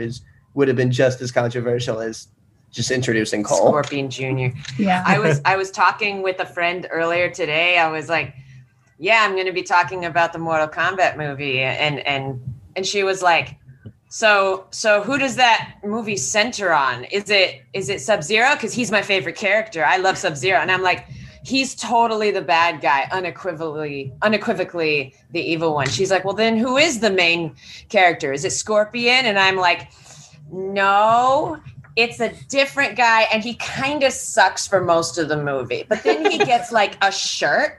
And it's a magic shirt, and then he's like a real Mortal Kombat character. So he's the main character. I had my issues with them with that, but that's the main character. But Scorpion is in the movie, and he is important in the movie. Just wait until you see Cole on Laundry Day. It's gonna be. It is why I'm hoping that if they put him in the game, then it will retroactively make Cole a little better in this movie. What's interesting to me, what I love about Cole is that Mortal Kombat is so part of the 90s in general, and that Cole is basically every superhero that was introduced in the 90s. Like, he has powers.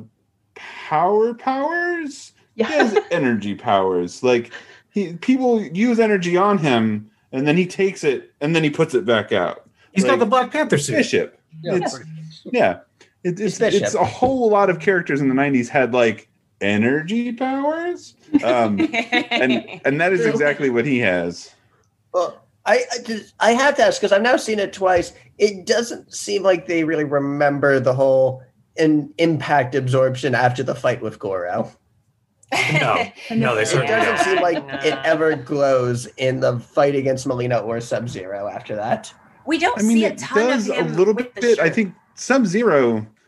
I think they what they're trying to establish with Sub-Zero is that if he uses his icy powers while he's punching him, that it counteracts the That's true. the Okay. fiery based powers because they're kind What- of fiery. I think that makes sense if you take it that I think the director said that Cole's powers is supposed to represent his bloodline and like the road, like protecting him, and Sub-Zero being the death of like that bloodline would make sense as the thing that would like counteract that bloodline protection. So after we meet Cole and he gets his ass kicked, we travel to Outworld where we meet Shang Tsung and the artist formerly known as Bihan, who is now Sub-Zero. And Shang Tsung is basically like, yo, 10th tournament's coming up. I don't really want to deal with it. I just want to amass my armies and do the marching and all the stuff. So let's kill everybody before it even begins. That way we can just go ahead with the big plan and then we can all just chill out. Obviously. Imagine if they did the Olympics like that. It's like, you know what? We have the gold. If we got no other like the countries idea- competing against us. I like Just the idea go of, in and like, take the gold medal. Shang Tsung saying we can chill out. Like, you think other people make ice puns to Sub-Zero and then he just gives them a look like, really? I feel like that's the only look that Sub-Zero has. I mean, this is Shang Tsung's conquer and chill moment, though. Like his Saturday night whole- plan. Really everything with Sub-Zero kind of in the real world, quote unquote, is I really love it. Like, I think this is one of the strongest sequences. Like, he comes in like a horror villain with just like, you just see snow suddenly started falling, and then the frost creeping against the window. It was giving me like Darkwing Duck feels. All he was missing was the speech, just like in the smoke of the blizzard. Yes. Let's get dangerous. When he gets off, like ice powers. I am the chill that creeps up your spine. I am the blizzard you don't expect in July. I love that use of ice powers, just like raising and lifting. I love that scene. I really, really love that scene. There's one guy that's in the street who gets beamed with one of those real bad. He goes down. That's a brutality. And then we really get after that our big Jax versus Sub-Zero confrontation. I love that Jax tries to save Cole and drive away, and Sub-Zero cuts them off, and Jax is like, all right, I guess I'm gonna kill this Iceman who can disappear with my gun. And it's like you watched this guy throw ice around and then disappear. What the fuck do you think that gun is gonna do? It's like those people who just continue to shoot at things that have clearly reflected bullets everywhere, and they're just like, you know what? I know what it's going to solve this. 20 more bullets. Mortal Kombat way. But has he met these bullets? I wish the next ones are special. The next one's I'll shoot extra hard. Yeah. I wish the trailer hadn't spoiled that scene of the shotgun pellets getting frozen midair, because that's one of the coolest visuals in the whole film. I love the all the pellets kind of going their own separate ways. You get that scatter, that buckshot, and you can see all the little pellets being frozen.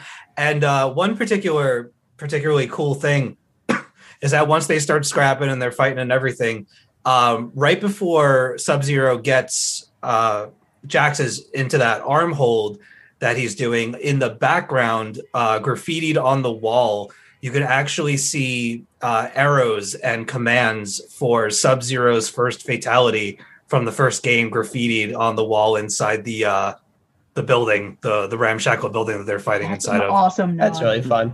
And go ahead. No, just the tradition that if Jax is showing up with two regular human arms, those suckers ain't lasted around for a while. Not so much. No. I really this scene really feels a need to really embarrass Jax, because not only does he get fucked up, not only does he get his arms frozen and destroyed, but then he gets kicked into the hole and smashes again, bangs his head against the other floor as he's going. Insult to injury. Oh my god. It is insult to That was it. But the animation though.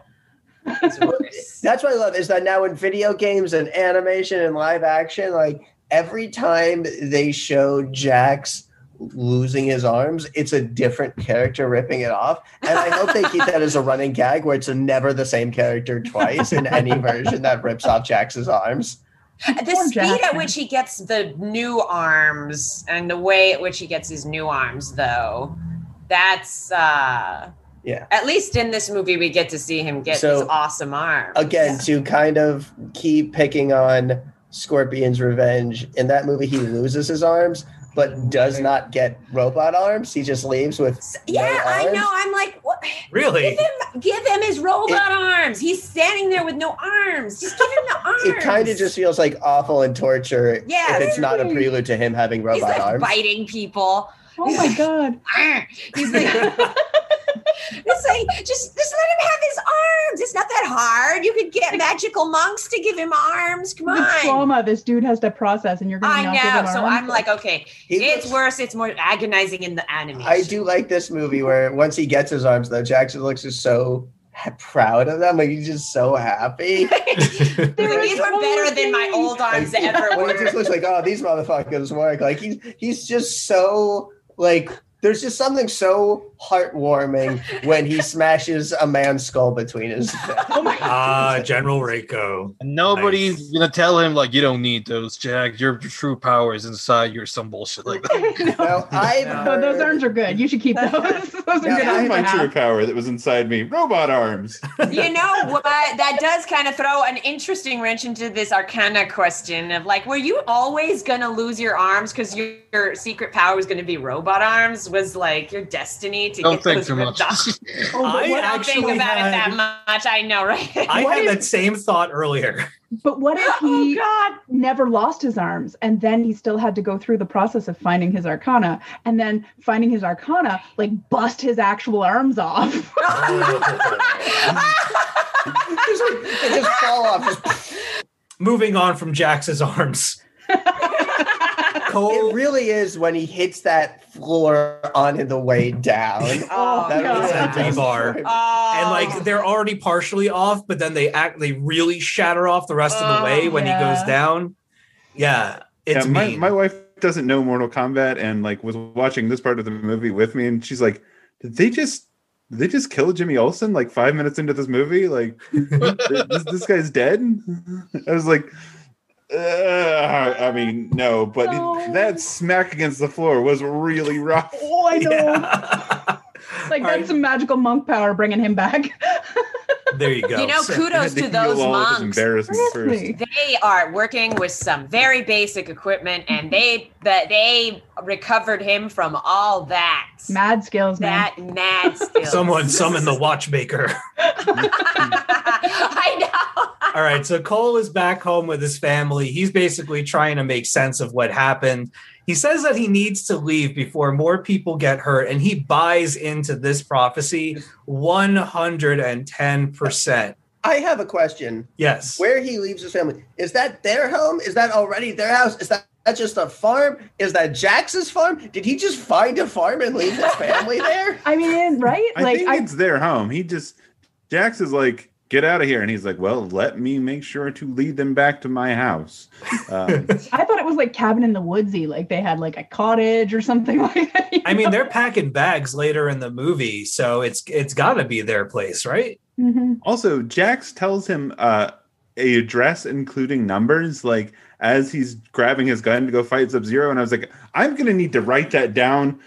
Text it to me, something like I know. I'm not going to remember what number on the street in Gary, Indiana I'm supposed to be going to. Like, this is it's bad policy. Oh, one more Easter egg from earlier in the movie I like. Yeah. When Jax meets Cole and is recapping when he used to be good at MMA, he says that Cole took the title from Eddie Tobias. This is a reference to Ed Boon and John Tobias, the creators of Mortal Kombat. Nice. So, Like all that right. had So to be something. so Cole he's all in. He wants to do something about this stuff. We enter Melina going into Outworld, and we get what my thing is a great depiction of Outworld and kind of the dire circumstances that they're in, the wastelands of it all. And Melina talks to Shang Tsung about Jax being killed, quote unquote. And Shang Tsung's like, all right, let's finish this. Send in Reptile. Cole goes to the junkyard and meets up with Sonya. And then there's Kano, who's being held captive. And then we get Sonya Exposition Blade launching into some exposition about how she hundreds learned. of bullshit evidence that Right. we have no idea how she got. She's got It's the.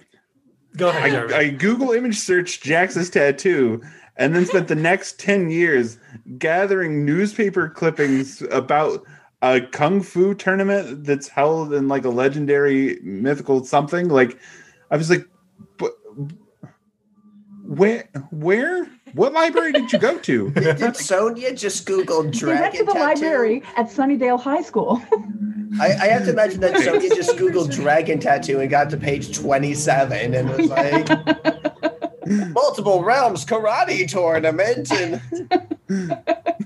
I love her in this scene. She has 3 opportunities to explain away. Even when Kano gets a chance to tell his own story, he's like, nah, you do it.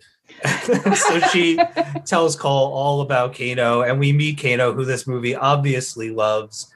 And after we see the It's Always Sunny in Philadelphia wall that Sonya has, and we get a little Nightwolf Easter egg in there as well. we also got a Kotal Khan Easter egg. Yeah. Character introduced in Mortal Kombat 10. Also, she has a picture on the wall of somebody has written the words Mortal Kombat with the K backwards. And Cole says, why is that? It's spelled incorrectly. And she goes, I don't know.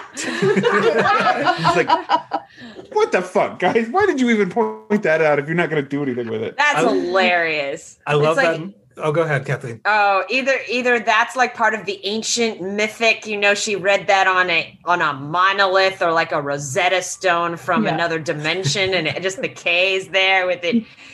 Yeah, or she was just like so drunk that night, she just like slewed that name up there on the wall, and there it is, and that's why she's writing it with a non-dominant hand. Yeah, I know. I've got the research here. You don't question me. Okay, I want to know how she has a picture of somebody from 16th century Japan. Yeah. Like a photograph. Somebody else was making a graphic novel at some point as well. I was gonna say, if we're talking about spin-offs for this franchise, I would really like them to actually put out the Kano graphic novel. That would be cool. I'm thinking there's got to be time travel involved here, though. Like, she's got a TARDIS, and she has been doing research that way.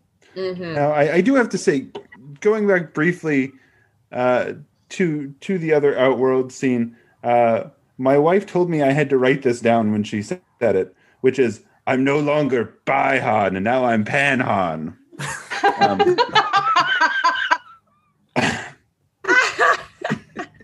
Take a bow, Jeremy. It's good That's joke. great. That's all Alicia right there. You tell So- Alicia that's a good ass joke.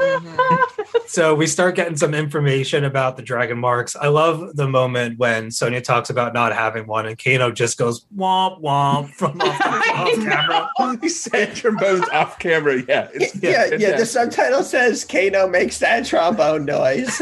It's amazing. Awesome. So shortly thereafter, the Deadly Alliance version of Reptile shows up. I gotta say, I've seen some shit online, people that did not appreciate the character design for this character. I think this character looks great. Oh, I dug it. I love the incorporation of the poison and how he's got like the acid spit going on.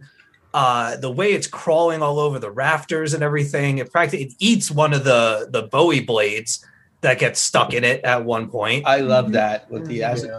Yeah. I'm a big fan of Deadly Alliance in general among like the Mortal Kombat games. So maybe I was a little more accepting of the Deadly Alliance inspired reptilian design. Yeah. But in my head, I also had like send the reptilian size off. Like after I'm like, is this your way of having a reptile without necessarily having the reptile who will be a green dude, like Green Ninja Man? So I was into it. But again, this might just be Reptile. This might just be this franchise version of Reptile. He's not a particularly important character in the franchise. He's usually the franchise's Waspinator. Yeah. He's third ninja. He's exactly. We had two ninjas. People really liked them. Why don't we make a third one? And then there's the fourth one. And the fifth. But no, I really liked it. Appreciate Kano pinning this fucking flare to the thing. know, He's like, I that can't was see him, so I'm going to take the flare and pin it to him. And That's great. Always be able to see him. Dabbing the flare into him, and then Reptile's running across the wall, setting it all on fire. I just love that whole sequence. Like, great visual. I love when the Reptile's screeching in his face, he just screeches back. Yeah. It reminded me of that moment in Captain Marvel where she screams into the the Kree's face. Yes. But no, Wait, like Kree or Skrull? I always get those confused. Skrull, Thank you. Yeah, okay, Skrull.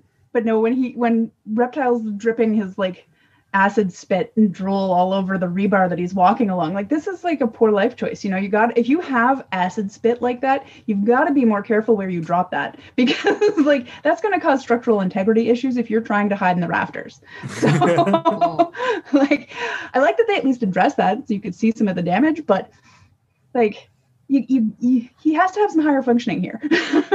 So, I mean, also, if you're a killer reptile with acid breath, why don't you just fucking spit on somebody before you try to attack them? You're invisible and have acid spit.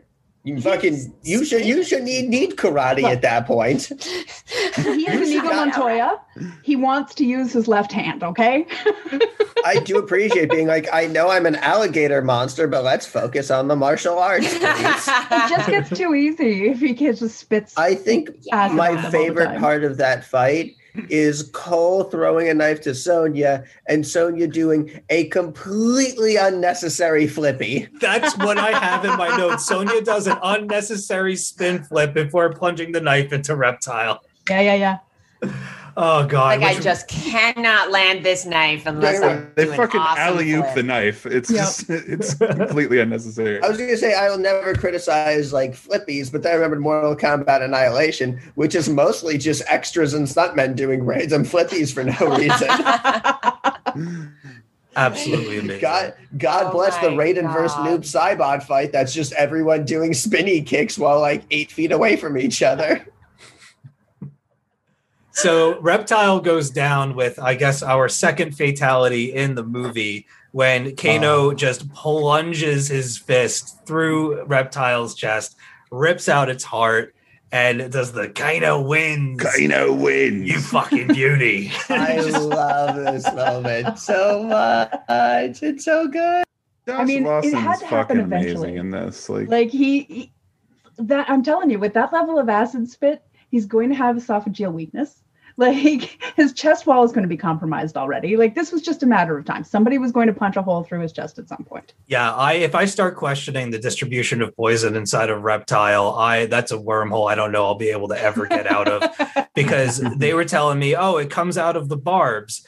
And I'm like, so then if it uses its tongue to wrap around Kano's neck and pull it towards it, like, wouldn't that then be the time that you unleash your poison and just lop the head off right there? Mm-hmm. So this one's on you, Reptile. Say, this is why I respect Michael Bay, because some filmmakers go so out of their way to try to have all these explanations for everything. And then you got directors like Michael Bay where it's like, wait, how is it easier to teach drillers how to be astronauts instead of astronauts how to drill? And he'll just be, how about you shut the fuck up and watch the goddamn movie? Yeah, once I start thinking what do you about know, this Ben Affleck? acid spit. Yeah. What was that, LA? Yeah. No, I was just like, yeah, shut up, Ben Affleck. You don't know. All right, so Reptile's down. Sonya strikes a deal with Kano that gets us to Raiden's temple for $3 million. I need a spin-off of Kano, and what I can only assume was Kano's mother's lesbian lover, like the air pilot. They seem to share a lot of history with one another for sure. And That's the impression I got. Know all of it. Yeah, that was amazing. Your mother's been dead for 25 years. A guy can dream. Like, I need them just doing heists, like messing around in the outback. Like, I need that Kano spinoff. Absolutely, I agree. So they fly Air Kano. They end up in the desert, and then shortly thereafter, Kano and Sonya get into a scuffle, and we get a moment where Kano begs her to kill him and take the mark for herself. Mm-hmm. And I was thinking to myself, like, is he baiting her, or is he so? What's that? Yeah, he's taunting her. He's just he knows she won't do it. You know, so he's just getting off on the like, yeah, I know you don't have it in you. Yeah. Or is there some depth to Kano and he wants to die for all of the bad shit he's done? Ooh. No, Kano loves doing bad shit. No depth to Kano. Yeah. He's the fucking Black Dragon. Maybe I'm barking up the wrong tree. Yeah, no, like the final scene with Sonya, he's like, "Oh, but you gotta kill me, baby. I feel so bad about betraying you." I love a good three-dimensional character, and I love seeing the characters in this franchise get more humanized, get more nuance. Kano isn't one of them. Kano should only have one dimension, and that dimension is piece of shit. Although I wasn't sure either, because I'm not as familiar with Kano, so I was like, well, he seems like the comic relief of this thing, but is he just so tortured that he wants to die? But Thank you. Yes. But I, for a second, wondered if Kano got a spinoff, it would be to Mortal Kombat what like Brother Lono was to 100 Bullets. Oh boy! All right, where do we go from here? Oh, my favorite. Enter Liu Kang. Liu Kang immediately establishes dominance over Kano, and he doesn't even have to T-pose. Nope. He finds them in the desert, headed the wrong direction, apparently. Yeah. I've been looking for you. Really? Have you? I've been going all over this desert looking for you. Where have you been? I guess presumably he's the one who brought Jax to the temple. I would guess so. They don't really clarify that. He's just there. I'm gonna guess it was Kung Lao who shoved him through his teleportation hat. Just where he respawned. I'm about to question a lot about this movie very quickly because we're getting to the point where on my first watch of this, the movie kind of fell apart for me in a little bit in a certain way. So we get to the group makes it to Raiden's temple, and we find out that they have a very finite amount of time between. Ben. We get the absolutely insane Easter egg of Shinnok's amulet. Yes. You mean the Eye of Agamotto? Pretty much just Kano casually stealing the thing that unlocks the Kung Fu Devil. Oh God! There's your sequel. Yeah, right there. And we also get Katana's fan in the background as well, and you can't really see it that well, but I got to look at the concept art for that, and her entire family lineage is actually designed, like inlaid into those blades. That's so cool. In the fan itself and everything. Yeah, I really hope that they show that off in the sequel because that thing looked absolutely gorgeous when I was there. But here's my thing, okay? So we find out that there's a very finite amount of time between when they arrive at Raiden's temple and when the Mortal Kombat tournament is supposed to go down. And it's something like, I mean, correct me if I'm wrong, but it's like 5 days, right? Like it's real soon. I mean, I don't think they specified the number of days, but they do say they won't see another full moon. Yeah, so I interpret it as like 28 days they have. All right. With the fate of Earthrealm hanging in the balance, after 10 years, this thing is all decided in this 10 years, the 10th tournament. Wouldn't you put a little bit more effort into getting everybody together earlier than they did? I'm just saying. Both sides are being super last minute. I mean, the villains with killing everybody. Yeah. Like, Raiden is... Go ahead. This is the kind of godhood that's led to Earth losing 9 times in a row. Yeah, that's true. That is a good point. This is why we're in this. Somebody should have poined it out. Raiden, you're not really good at this. No. Too busy playing with his Instagram filter eyes. For Team Earth. Yes, we definitely we need a different God of Thunder here. Where's Sora? You know, we need Emily coaching everybody with the uppercut.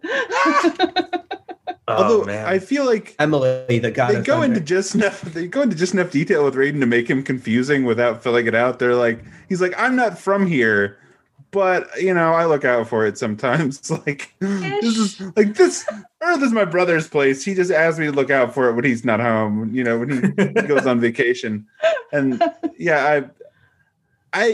I don't know if there is, but I feel like there has to be like a Raiden Instagram filter for those eyes somewhere, right? Like, oh yeah, it just feels like an Instagram filter. Like a Snapchat option. Yeah. Yeah. Probably around the time of the movie coming out. I wouldn't be surprised if there was like a limited time where you could have Raiden's eyes. All right, let's see here. So where are we? Oh, so Sonya finds Jax. He's in really, really rough shape. And the monks are going to be giving him some new arms with the tech they have available to them. And Liu Kang very politely asks Sonya to get the fuck out of their way so that they can do their work. She doesn't really pick up on it the first time. He asks her a second time, and then she gets it.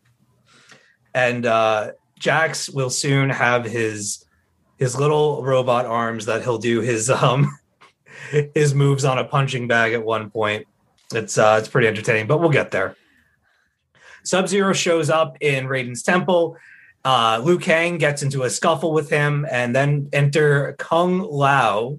Kung Lao actually does the hat teleport into the movie for his introduction, and I didn't catch it the first 2 times. I caught it the third time when we watched it tonight, and I internally lost my shit for that moment. It's great. and it's why I'm ultimately okay with the Arcana. Because if the Arcana is what this movie needs to do to get general audiences on board with a character debuting by appearing through a magical teleporting hat, then fine, fuck it, Arcana is what we're doing. Like, if I have to pick between like no Arcana, it's like there's someone's like, we can lose the Arcana, but I guess we're just gonna have to lose Kung Lao's magic pad. I'm like, fucking fine, Arcana it is. Yeah. I love that when Max Huang learned that he got the role, he made himself a hat out of cardboard and started practicing with it in his yard. And then when they gave him the real hat that he'd be using for the movie, there was such a weight difference that he had to relearn how to throw it and how to move with it and everything like that. And I think a lot of what he does with that hat and some of the moves, it is right out of the video game. That's awesome. I mean, and not just the fatality, but even the way that he flips it around and fights with it and kind of like lunges with it and slashes with it.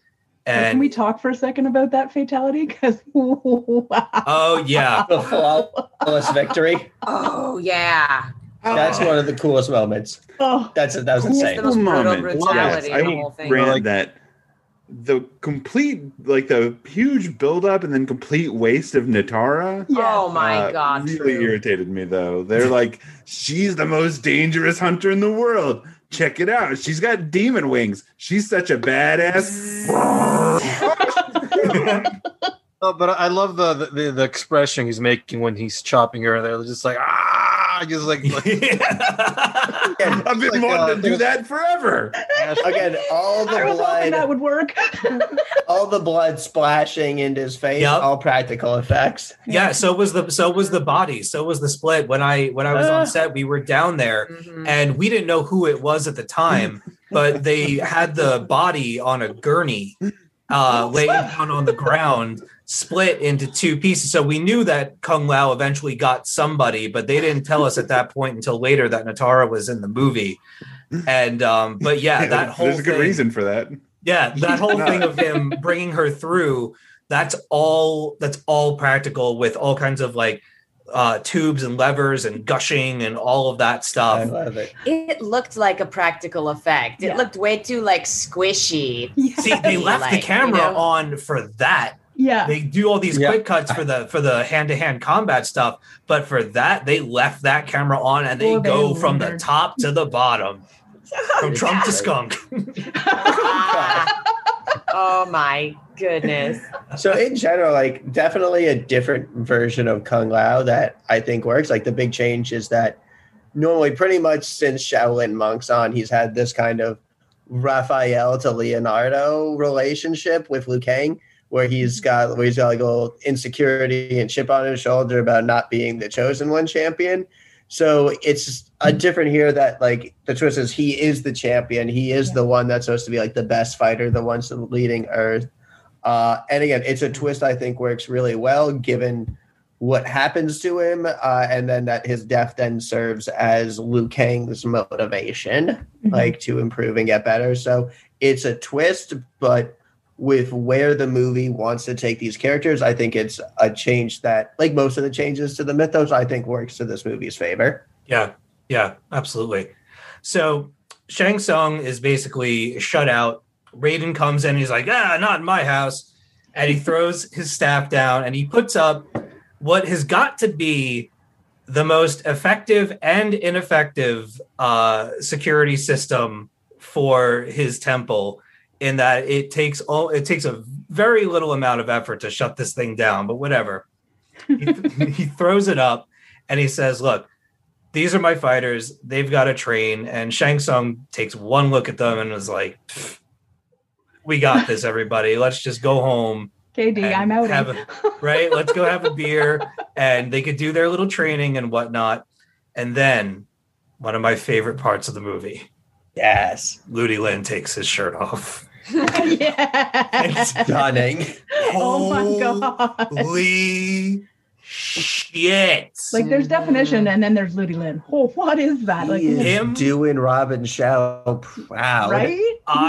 The flex on that scene and the Bruce Lee contouring that we got going on there, I have to fan myself during that scene. Oh, we all do. Oh my god! I got a Ludi Lin story for you that I'll tell you guys off air. Bronwyn knows what it is. We might have met each other in another life. I'll say that. Let's see here. So Cole and Kano and Liu Kang and Kung Lao, they enter the grounds. Sonya's not allowed in the ring because she doesn't have a marking. So she goes to see how Jax is feeling instead, and he's got his new puny arms. We get the test your might scene from Kung Lao. And we get Kung Lao versus Cole and Kano versus Liu Kang. And we get one of the funniest nods to the video game franchise and countless players of Mortal Kombat who very early on learned that you can just sweep people to do damage and do it again and again and again. And they do it in the movie, and it was perfection. I love that. Like, he gets him the first 2 times, and then Kano's like, I got this figured out. And he goes for the sweep, and Kano jumps. And then, like, he doesn't actually do the sweep. And he's like, damn. He just sweeps him again. I was like, yeah, been there, man. Yeah. Everybody's mistimed that jump. Everyone has. Oh, my God. I remember just thinking when that happened, I'm like, rule of threes. Yeah. You nailed it. Ben, you might be able to answer this question for me. In this next scene, we get Liu Kang and Cole. Liu Kang is working on his arm after Kung Lao had sliced it with the hat. And we learn that Liu Kang's backstory has something to do with him basically getting the marking from a child thief. Is that what yeah, that seemed to be what it is. That is definitely a backstory that's original to the movie. In the video games, they really haven't gone much into his backstory. He's just, kind of born into the monk order, trains like kind of the same alongside Kung Lao. Like they kind of knew each other as kids, just, not like descended from the great Kung Lao, but still just a regular monk, not necessarily someone adopted into the order. The 95 movie kind of invented the little brother figure and introduced all of that, which kind of implied that there was deceased parents, but again, raised by their grandfather. This kind of orphan backstory for him is really original to this movie. And again, I think it works with I feel like the relationship between him and Kung Lao feels like Sailor Uranus and Neptune in the dub, where they keep using different words. It's like, he's my brother, he's my cousin, he is my non-blood related fight figure who I expected to grow old and die beside. Yes. Yeah, they got real boyfriend vibes going on in this movie. Oh, yeah. Yeah, there was definitely, I just lost my life partner. I will tell you, I mean, I'm not that close with my cousins, I'm just... I'm pretty close with my cousins, but not like that close with my cousins. I think it's a deep respect and love. Yeah. Yes. I think, but yeah, it's a new thing. And again, it's why I kind of think like, part of me wonders, like, if you're going with this new orphan backstory, maybe that could have been a way to connect it back to Scorpion without needing Cole Young. But I think he's already got the fire powers. That makes sense. Like, right? It's kind of there. I don't like to play like the armchair quarterback on the rewrites, but I do think it's just a direction it could have gone. But again, I feel like a lot of the changes they make to Liu Kang and to Kung Lao are all in service to kind of Kung Lao dying and that being and avenging him being Liu Kang's motivation. Yeah, for the rest of the movie. When I was visiting the set, we could hear Ludi Lin screaming from somewhere else in the building while we were interviewing Simon McQuaid. And so they had those scenes up on the monitors, and every couple of minutes you just hear him meow, and so all the people that I'm with in the group were like, so Liu Kang, so Kung Lao dies in this thing, huh? And I'm like, why do you say that? Like, because that's a my cousin lover just died scream, and we keep hearing it. So when I was transcribing That's amazing. When I was transcribing Arrested Development relationship there. Yeah, I used a program called Otter to listen to my recordings and transcribe all the interviews, and it has different files or different texts for each person in the file. And so Ludi Lin had his own file in the background, and it just said it screams in pain like several times in the transcription. It was so great. And, I just like the idea that Ludi Lin was running around screaming in the building somewhere. Somewhere in the distance, Ludi Lin screams. This movie definitely makes. God, that's amazing. Just how many takes they needed of him screaming for Kung Lao. But it went on for like a half hour. Oh my god! Oh my His god! voice must have been shredded. Like, god! That was his opening when he came into the room to do his interview with us. He was like, he was doing one of these where he was grabbing his neck and he had like a little thing of lozenges in it from his pocket. It was like so. Like he came in with Max, the two of them. And one of the first questions were like, so you making it to the sequel? They just, of course, they can't tell us, but we could figure it out. So, all right, let's see. Oh, go ahead, Ben. This movie, like, for the most part, it makes plenty of changes to the mythos, but none of it feels like changes for change's sake.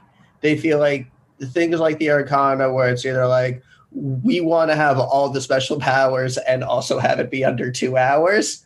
So Arcana, or like easy origin for everything, or it's all changes that really are in service to the specific character arcs or themes they're going for. Right. Like making Sub-Zero villainous, changing up the Liu Kang Kung Lao dynamic, adding Kano as an initial good guy, and that not being the reason there's no Johnny Cage. Like, all the changes make total sense why they made them. Mm-hmm.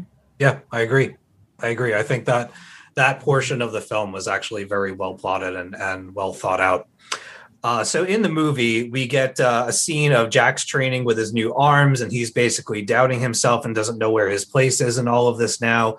And Sonya basically tells him a combat story and peps him up a bit.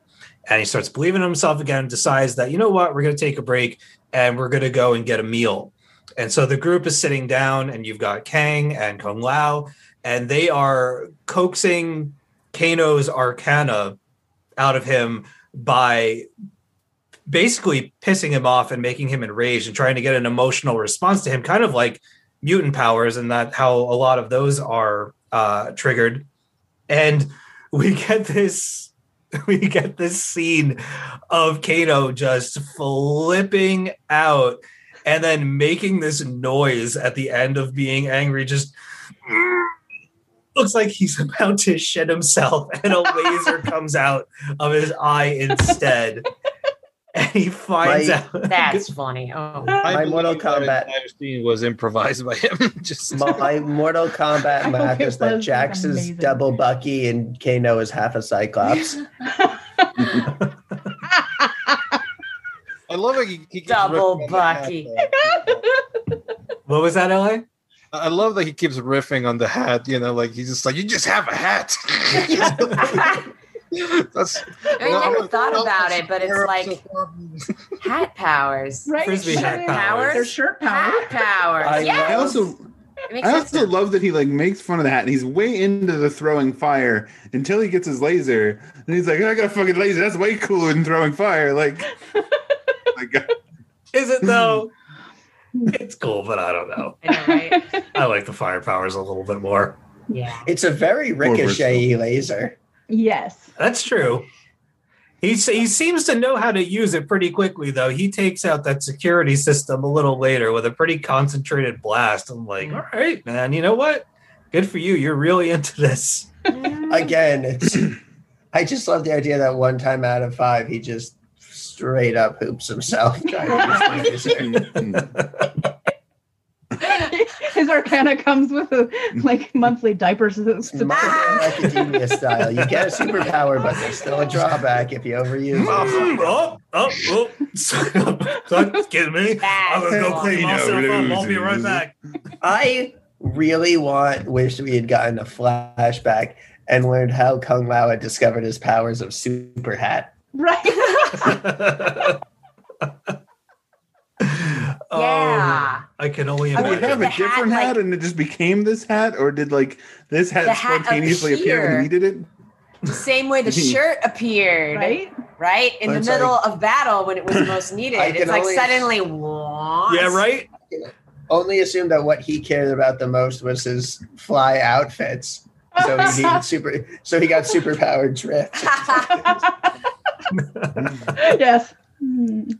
Right. He just had a baseball cap before. I will say this: as far as I can tell, in none of the games has Kung Lao's magic hat powers ever had any kind of explanation whatsoever. Like Liu Kang's fire stuff is usually like he's a monk, chi, like he can channel chi. Fucking magic razor hat, I don't know. He's just really good at the hats. I mean, it's kind of like a Captain America shield you wear on your head. Yeah. Right? Yeah. It's like kind of the same. If Captain America could turn it into a psychic buzzsaw. What did you think about? So he, at one point in the movie, Kung Lao throws the hat and it actually becomes embedded in the wall, and then he's able to conjure it back to him just by willing it over to him. He willed it into a buzzsaw. Right? Like he really does have hat powers. It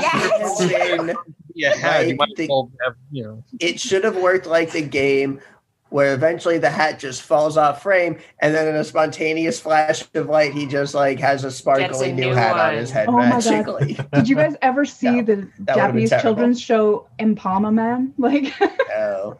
Because he has it's all bread powered superheroes. And they all have they all have different breads for heads. And the American one has a slice of white bread, and there's different there's a melon filled melon panachan, and then the red bean bun is the main guy in Palma. And he his superpower is he feeds the forest animals pieces of his head to make them feel better. It's an adorable superpower. That's not superpower. I could do that. And then he has chunks of his head missing, and so he's like, well, I could have chunks of my head missing. That's not okay. So he just sort of says, huh? And they throw him a new head off scene, and it knocks the other one off. So the real power is head regrowth. Yes. Right? Yeah. But it's very sweet the way he makes himself need to use that thing. That's adorable. What are the other people's do they all have head regrow, or they don't have to. What does the Rye one do? Exactly. Yeah. What they all have superpowers that rely on them being devoured alive. Right? No, they can fly and stuff like that. Okay. That's way better than being devoured over and over again. Yeah, the American superhero even has a little red cape. I do have to say, going back to Kung Lao, I assume he got his powers the same way that Marvel Cinematic Universe Hela got her sword generating powers. I just throw swords that appear from nowhere. Just one day he was just like, no, I just have a hat. I just have a hat. I don't know. I like it. All right. So Kano and Cole are continuing their training. Cole can't get it up and decides that he's missing his family. And Raiden's like, I'm going to drop some knowledge bombs on you and tell you that you're a descendant of Hanzo Hasashi. Oh, I thought the knowledge bomb was just Raiden going, you suck, go home. Yeah. Exactly. So Raiden says, get the fuck out if you can't handle the pressure, and makes a portal for him. And Cole goes back home to see his family. Even though we have not solved the core issue of Shang Tsung's men are hunting down and tracking anyone with the dragon tattoo, and going back to his family still immediately puts them in danger. Yeah. Right? The whole reason you separate from your family, none of that has been resolved. Yeah, I do like how Raiden takes credit for Cole getting his powers. Like, this was my plan all along. Yes. Right, I know. It was always my plan Like, to he put really your is. Raiden's a dick. Yeah. Putting your wife and daughter in mortal danger was always part of my wise master plan. I like to assume that Raiden just called Shang Tsung up and was like, hey, this guy sucks. I'm going to send him home. If you could just he's not going to be in the tournament. So just it would have been a pattern because, he shows up in the beginning of the movie to save Scorpion's daughter, but you could have shown before that and, save the entire family. Right. Raiden's like the Flash where he has teleportation, but yet he's always late. Yeah. I love how in this franchise, it is no issue if any of our heroes does something completely fucked up. Like, we are not expecting any of these characters to be squeaky clean or always ethical. We do not need our main, wise guru man to always do, what's nice and best. No, we'd totally be like, you put him in mortal ass. Yeah, not even fine. Yeah. This is a franchise where someone goes I am a peaceful monk, and then just punches someone's heart out, and then we don't even blink twice. That makes sense. Of course he did that. Yeah. Why would you not? It's no, he punched out the heart, so he died fast. It's still peaceful. So peaceful. I mean, the guy looked at him wrong. Of course he punched his heart out. Yeah, Raiden as a god protecting Earth has Dante from Clerks energy. I'm not even supposed to be here. This is my realm. I love it. All right, so we're traveling back to Outworld now, where we meet Natara, Cabal, General Reiko, and Prince. Wow, I have Prince Goto in my notes here. I love autocorrect. Prince Goro, but all we see is the silhouette. Mm-hmm. And let me ask you a question. Yeah.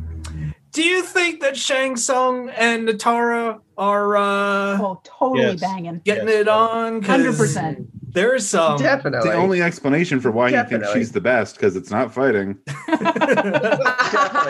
Good point. I have. Holy God. Now, in terms, most of the changes this movie makes to the formula, I agree with. The one I do raise my eyebrow a little bit at is using Goro so early. Because I look at the other villains and I'm like, okay, Reptile, Natara, Reiko, those are traditional, they've pretty much only been henchmen characters. Those are all pretty disposable. And look, Goro's job is to lose. He is there essentially to be a jobber before you get to fight Shang Tsung. But he's still supposed to be a pretty big deal, hyped up. Yeah, you're supposed to earn it before you get to him. Yeah, I was surprised to see him be kind of Cole's opener fight, so to speak. And again, he gets swallowed by shadow, so we might very well see him. But again, this is something where I'm you could have used Kintaro. This feels like a studio note been people want to go. You have to use Goro. Yeah, now that he's beat a 10-foot tall alien prince, then he has to fight the girl with sharp teeth. And he can't do it alone. Yeah, he needs help fighting the girl with sharp teeth, despite the fact that he beat the giant and four-armed monster to death. Mm-hmm. Yeah, Goro was. I feel this was too soon to have used Goro, especially on this early a fight for Cole. What is going on in your neighborhood? It's Manhattan. That's New York. Oh, okay. The sweet music of the streets. Yeah, it's we don't even hear it anymore. That's just how constant. I keep forgetting where you live. I don't know why. All right, let's see here. Where am I? All right, I asked everybody if Shang Tsung and Natara are fucking. We all agree. They're totally fucking. Totes fucks. All right, so Cabal ports into Raiden's temple and strikes a deal with Kano, and Goro. Do we need to talk about Cabal some more? Yeah, okay, sure. I have one more thing to say about Cabal, which is I love him in this movie.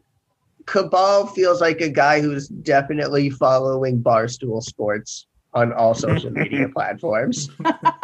Cabal's wild because, like, all we know about him really, and this is when he shows up, is that he is a guy all in black armor with glowy eyes that fucking sounds like this.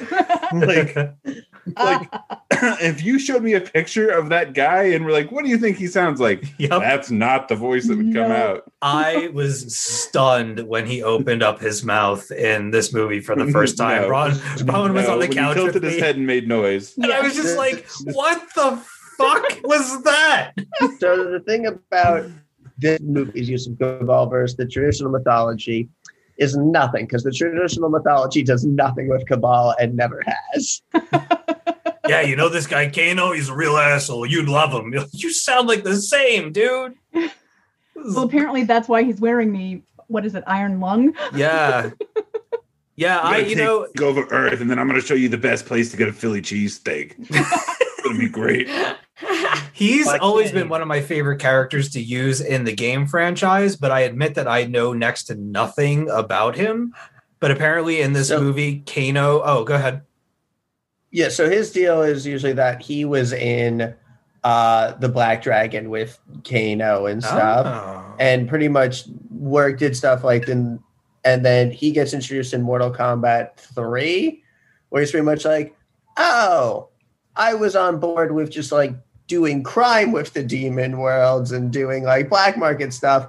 Full on human genocide invasions may be a little much. So they like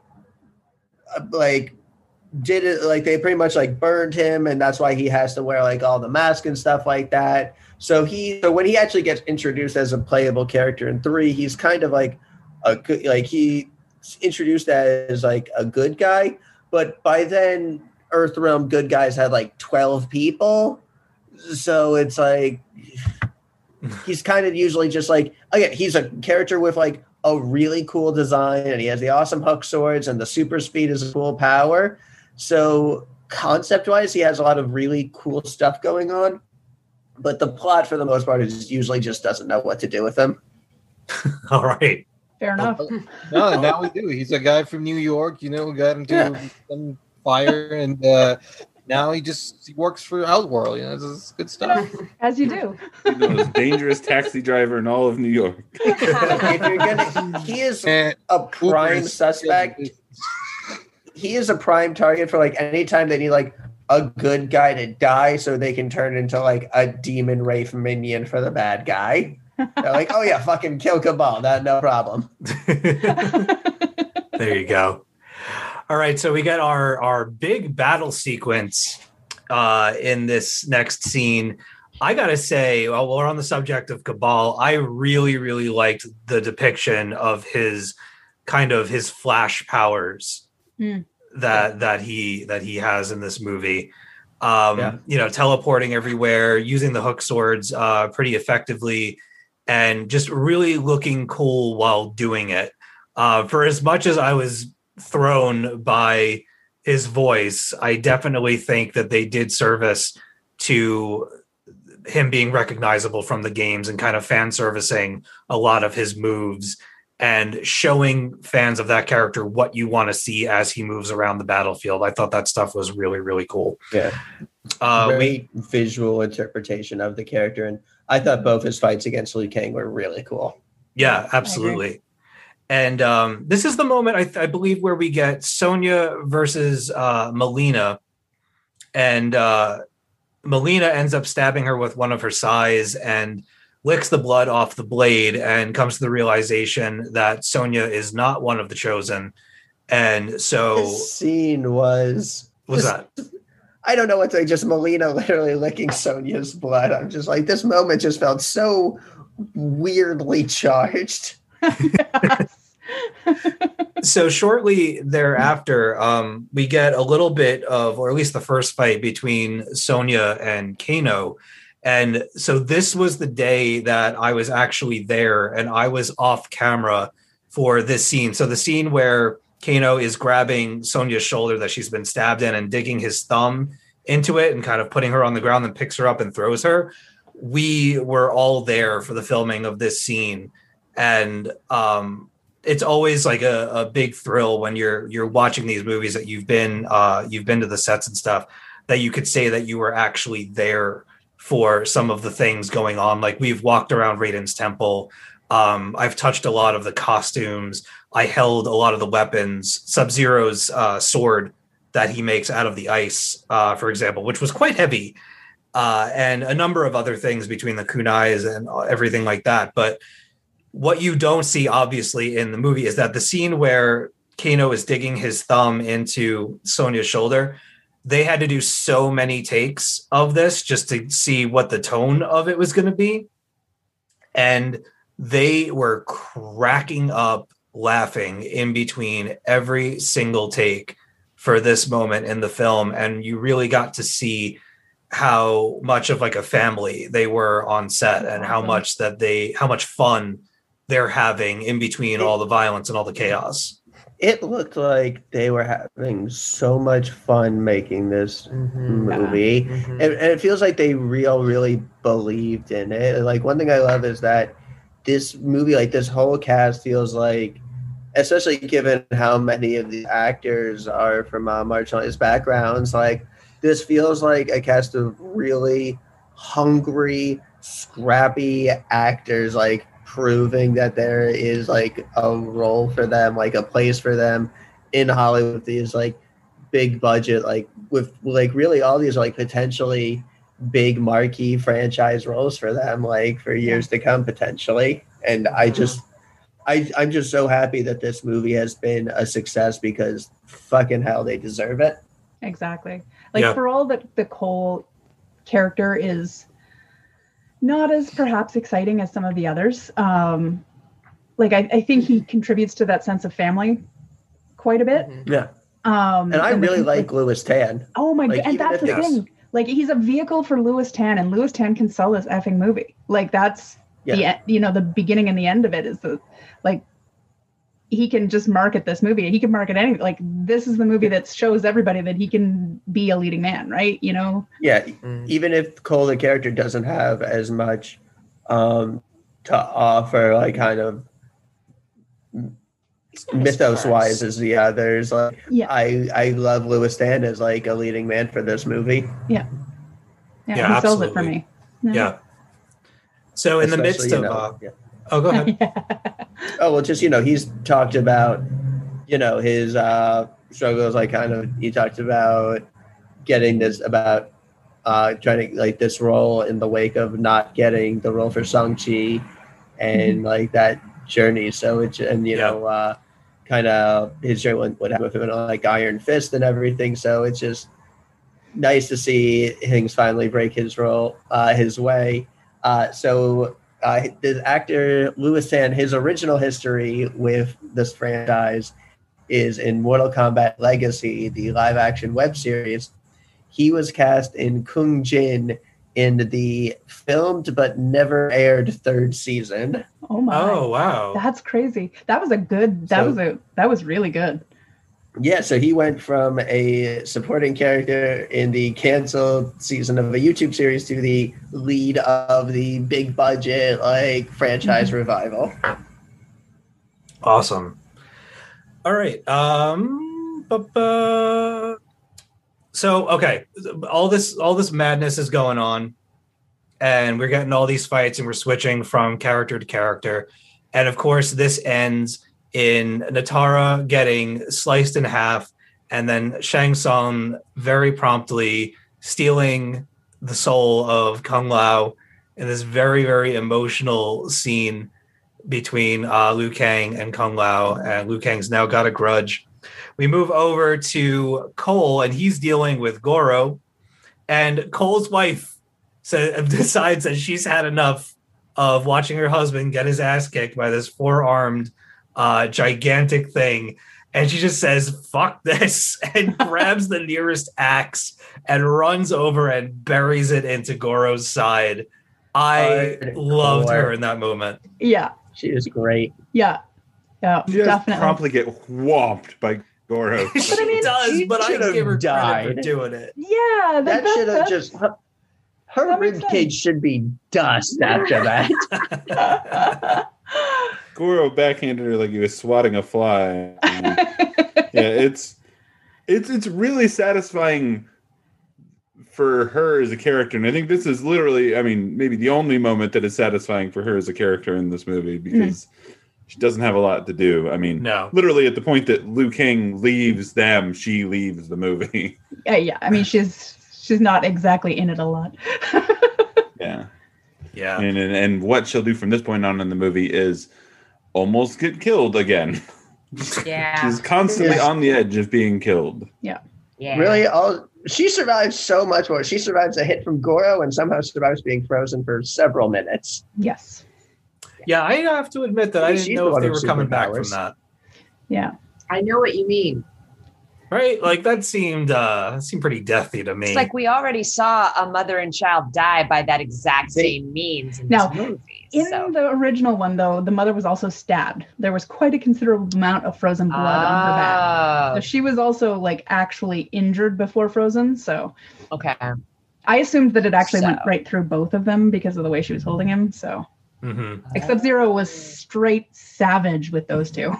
Yeah, it's very much like the analogous daughter and wife of Magneto in X-Men Apocalypse, where they just both got murdered as soon as they were on screen by being, stabbed by or shot by one gun. Good Lord, I forgot about the entire Magneto has a wife and daughter plotline. That's the only part of that movie I've seen, because after that happened, I shut it off.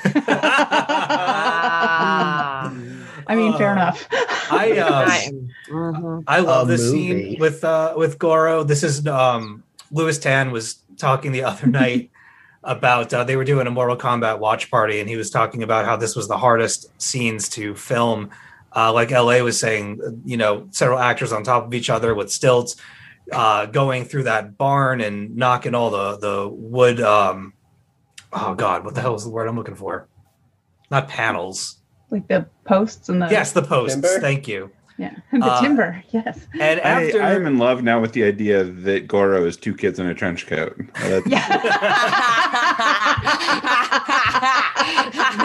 Trying to get into the movies. With very long arms. Oh my God, 100%. That scene where Goro's trying to tear into the car is terrifying.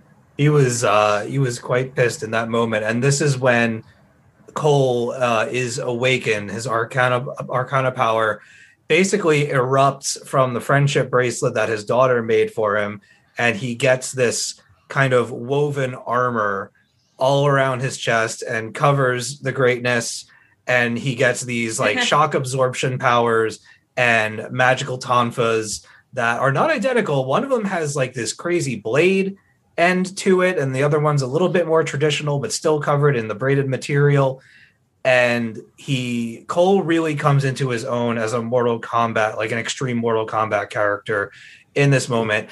And he just goes to town on Goro with these tonfas and really, really messes him up before finally plunging the blade-like one through his eye socket and takes out Prince Goro. Eye trauma, by the way. Yes. Way into eye trauma. I like the woven visual iconography. I just don't like how... I just feel like that design needs a few more iterations beyond just 3/4 sleeve shirt. Yeah. I just... Covering Louis Tan. That was just a poor choice. It feels like... It doesn't feel like a total bomb of a character design. It feels like a starting point for what can be. It does. Like a very visually striking Mortal Kombat character. I kind of hope that the shirt evolves, somehow. Oh, like a symbiote. I have read that with an interview with the writer, he said that they did briefly consider that Cole would get like Scorpion's costume and powers and be like the next Scorpion, but they said but then that makes Scorpion without that origin and that attitude that makes him Scorpion. So they said Scorpion is Scorpion, Cole is Cole, and if they were going to do it, then he had to be like his own new character. And I definitely for a while thought it was going to be like, oh, here's Cole, the new young Scorpion. Yeah. I was you were DMing with me and giving me your theories. I was predicting that, and I mean, and then like right off the bat, they're like, oh yeah, this Cole guy is totally fucking Scorpion's descendant. No plot twist there. He is. Yeah. But you know what? The more time I have to think of it, and again, because Hiroyuki Sanada just is Scorpion. Yeah. Like I just can't see anyone else as Scorpion like anymore. But yeah, you know what? I'm happy that they, again, if you're going to introduce a new character, I kind of like that they stood on their 2 feet and were like, he is a new character and we're going to be introducing him. He's going to be his own person. Mm-hmm. That's fair. I mean, I don't hate the gold shirt idea. It's very original, and it gives him like an edge to himself. But like Ben said, I do hope that it evolves more as they go. Mm-hmm. Yeah. But, Batman's first costume was shitty too, so yeah. At least get rid of the sleeves so we can see like them arms. See the guns. I do want to know, like tank top. Yeah. Tank top and bracers. Yeah. Turn it into a braided belt. Yeah. Maybe he gets a boob window. Now we're thinking with portals. Yeah. I'm telling you, braided belt solves all the problems. Yeah. Yes, it does. And then it could just move to wherever he needs the shock absorption. Yes. The belt, but he only powers up if somebody punches him in the nuts. It's When he's fighting Johnny Cage. a very Johnny Cage move. All right, we're almost at the end of this thing. So Jack, more or less, Jax wakes up. We have to enter what I can only assume is called the reshoot void. Oh, yeah, the void. Where do I have that in here? I have that in here somewhere. The reshoot void. If Kung Lao is getting his soul sucked out, at that point, it's like the lightning's coming down and Raiden's getting them out of there. He just didn't get Kung Lao in time because he is a man who is capable of teleportation, but never on time. And if he had the void available to him, why were they not training there? As soon as they were threatened, or 6 months ago, or 10 years ago, or any time ago. Yeah. Why didn't he just teleport everybody to his fucking temple in the first place? Right. I'm just saying. And maybe a little earlier in the game, give everybody a heads up. He'd be like, oh, it's just so depressing. It's so white. I mean, that could have been a plot point, right? People go crazy in the white. I was just waiting until I got it decorated. That could be why they didn't train there. It's like this place doesn't look badass enough. Yeah. Those decorations in the hallways were not cheap. In come the guns. My people had to make a lot of watches before we could afford those. So Raiden transports. Oh, go ahead, Ben. Well, just when we get this, I don't know if there's maybe for all I know this was the original plan, but it just feels like there was some cut or something missing where they're like, well, let's just enter the void and have everyone just teleport where they need to be for Act 3 fights. We don't something that actually explains where and why people get to the locations maybe got cut, or maybe they just never really figured it out and the solution was void and teleportation for one-on-one fight. This was the other part of the movie on my first watch that I felt was just very jarring, in that we went from them being in the void to Cole deciding that, we need to fight smarter, and I'm going to, pair everybody off with a fighter. And then all of a sudden it was just game time. It was on. Okay, but I've got a point here. Yeah. All right. So, yes, admittedly, there are plot holes big enough to drive an entire Fast and Furious movie through, but this is in line with the original film. Let's be fair. Oh, yeah. Mortal Kombat, at least in the film franchise, I'll give you that, Steve, is not long on plot. Okay? It's just not. That's not why we're here. I love this movie. True. Oh, yeah. I hope, despite finding a few things, this movie is joy. It was exactly what I was looking for. It was exactly what I wanted out of a when the reboot. movie captures the energy so perfectly, you can forgive a lot of the flaws, and it has flaws, and it definitely things that can be done better. But I didn't mind. Like I wasn't nitpicking it. Like I was just enjoying the characters. Felt like the characters and the jokes were good, and the fights for the most part were good. And it's just it was fun. It was exactly what I wanted. I'm a big fan of the one-on-one fights we get here. My biggest area of confusion with this third act was the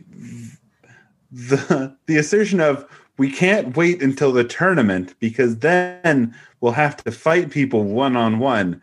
Why don't we all find a way to go fight people one-on-one and then we can do this before the tournament?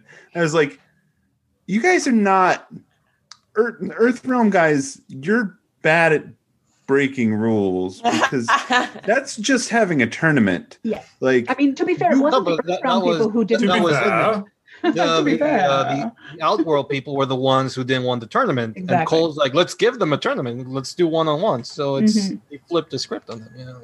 Yeah, I mean, also in a tournament, Sonya can't just jump out and shoot people with purple energy to help out. Oh my god, that was awesome. they are like they're in a position where they're hidden, and I guess they would be having a tournament soon in an indecipherable number of days.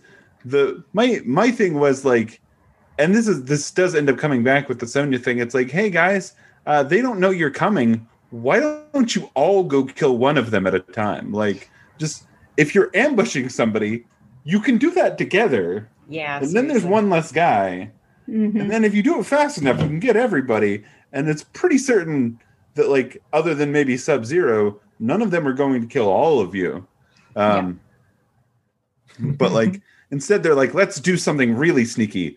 Like, have the tournament anyway. I mean, it does mean that they can all be having their fights simultaneously, which theoretically means that, they can't communicate to one another and warn them that the ambush is coming and whatnot. But end of the day, it's a Mortal Kombat movie, so therefore I want one-on-one fights. So I'm really not going to question any leaps in logic that get us the one-on-one fights. I mean, my thing about this, and, like, obviously it's so that they can do a second movie where, the tournament happens, is like, why didn't we just go to the tournament at this point in the movie where it's like they get away, all right, and then we're going to have one-on-one fights? That's the definition of a tournament. Like, why don't they just go there? And I guess, I guess the other answer to that would be like Sonya couldn't be there yet. But yeah, and then plus at that point, it's like there's 25 minutes left in the movie. Like, that's not enough to actually like start and finish like Mortal Kombat. They hadn't designed the bracket yet. Like, nobody knew who was seated where. If your plan is to have 5 movies, you need to drag it out. Yeah. Again, like, I have no complaints about the plot of this movie as the Act 1 pre-tournament plot.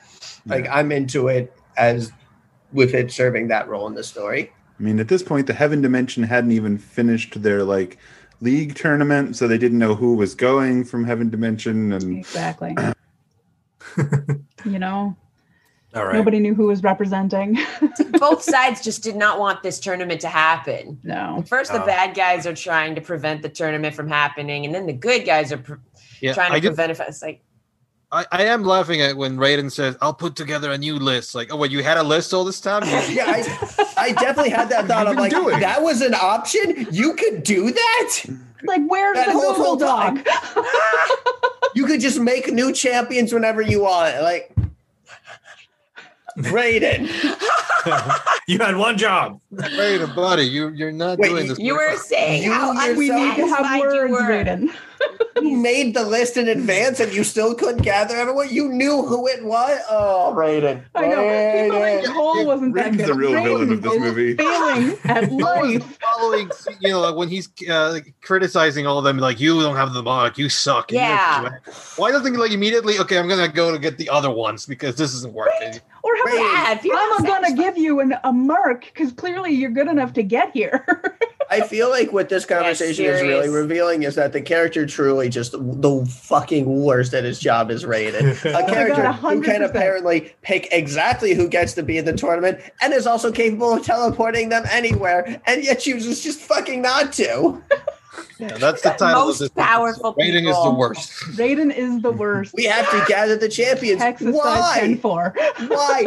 Fucking teleport them to the temple, then give them the exposition. Why It would did have you been send Liu funny Kang? if, Why like, aren't you Johnny doing this Cage just yourself? pops in there with lightning. He's like, "Whoa, what am I? What's going on?" Like, What I really hope this is like, what is, and maybe the sequel will show this to us, is I want to see the blackout Johnny Cage wakes up from when he wakes up now having a dragon mark on his body. Trying to figure out what he did for this to happen. Right?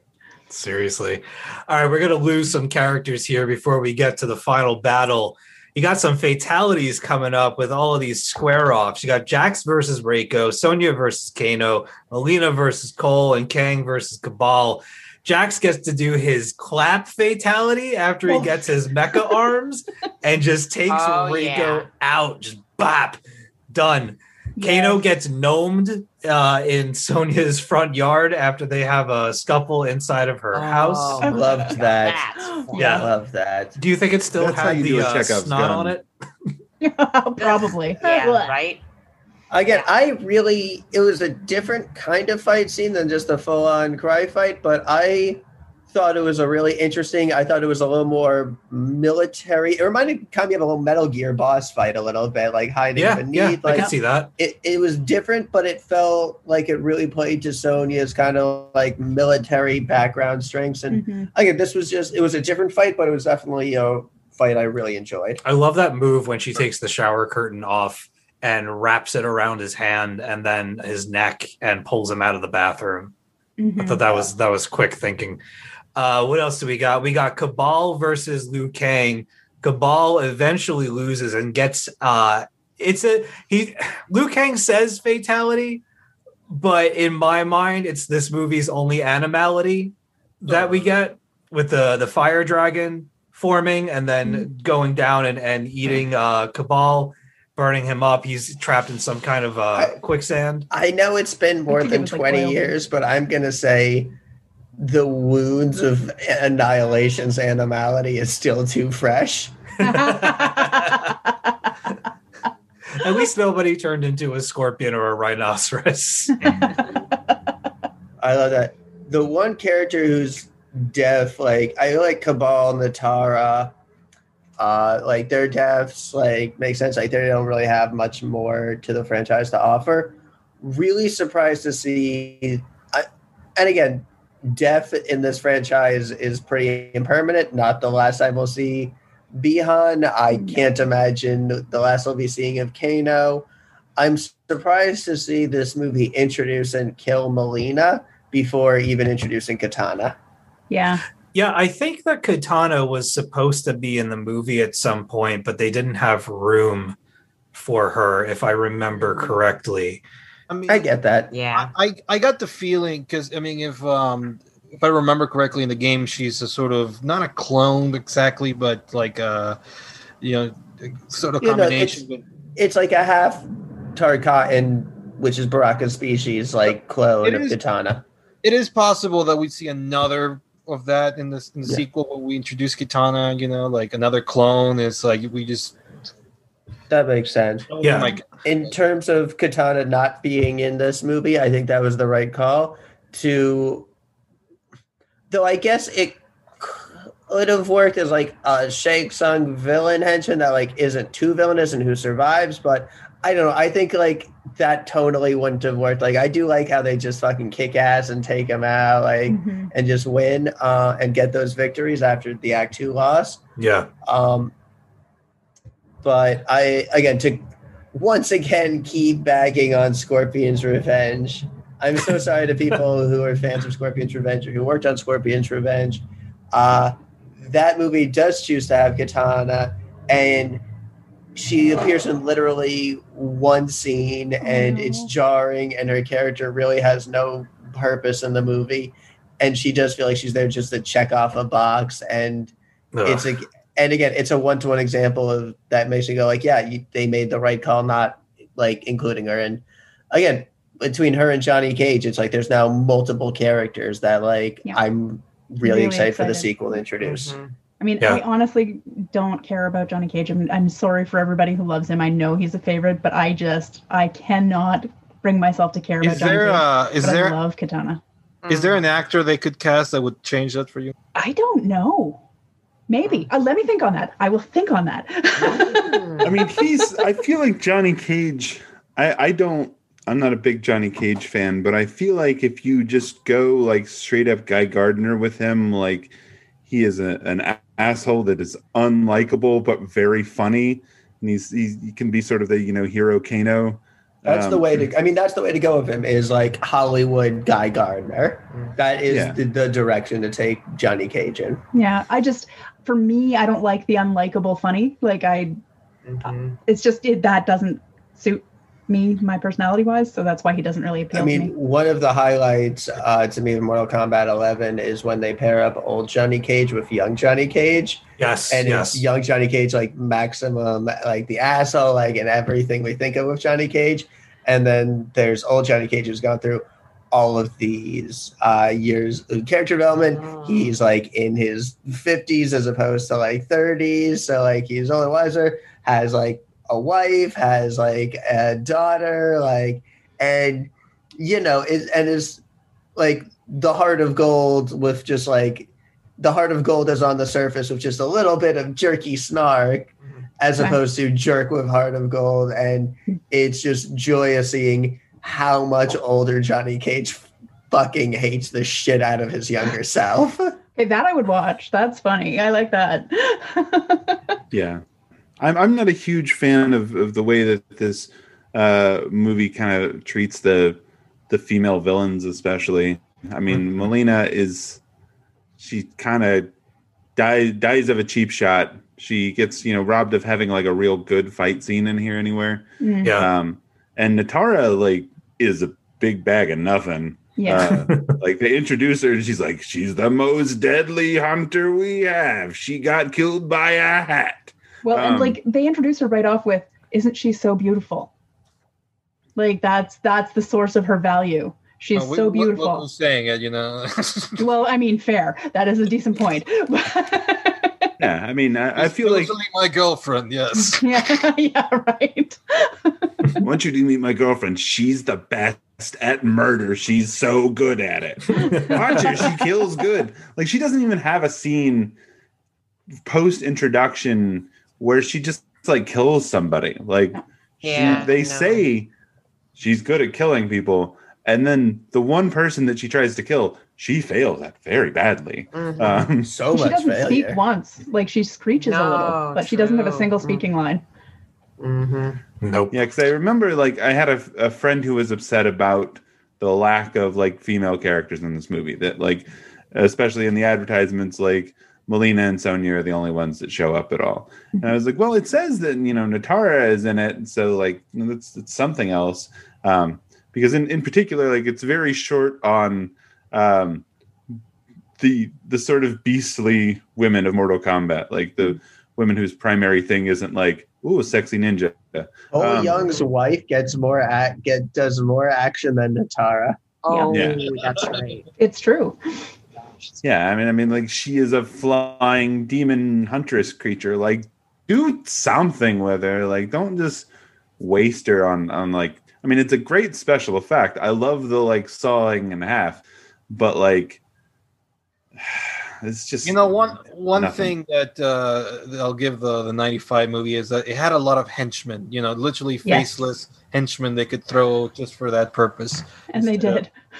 Yeah, there was one aspect of the movie that I didn't understand why Shang Tsung didn't bring more of the people from Outworld into the Earth realm, just in terms of like an army to give them trouble and maybe help them take out the warriors.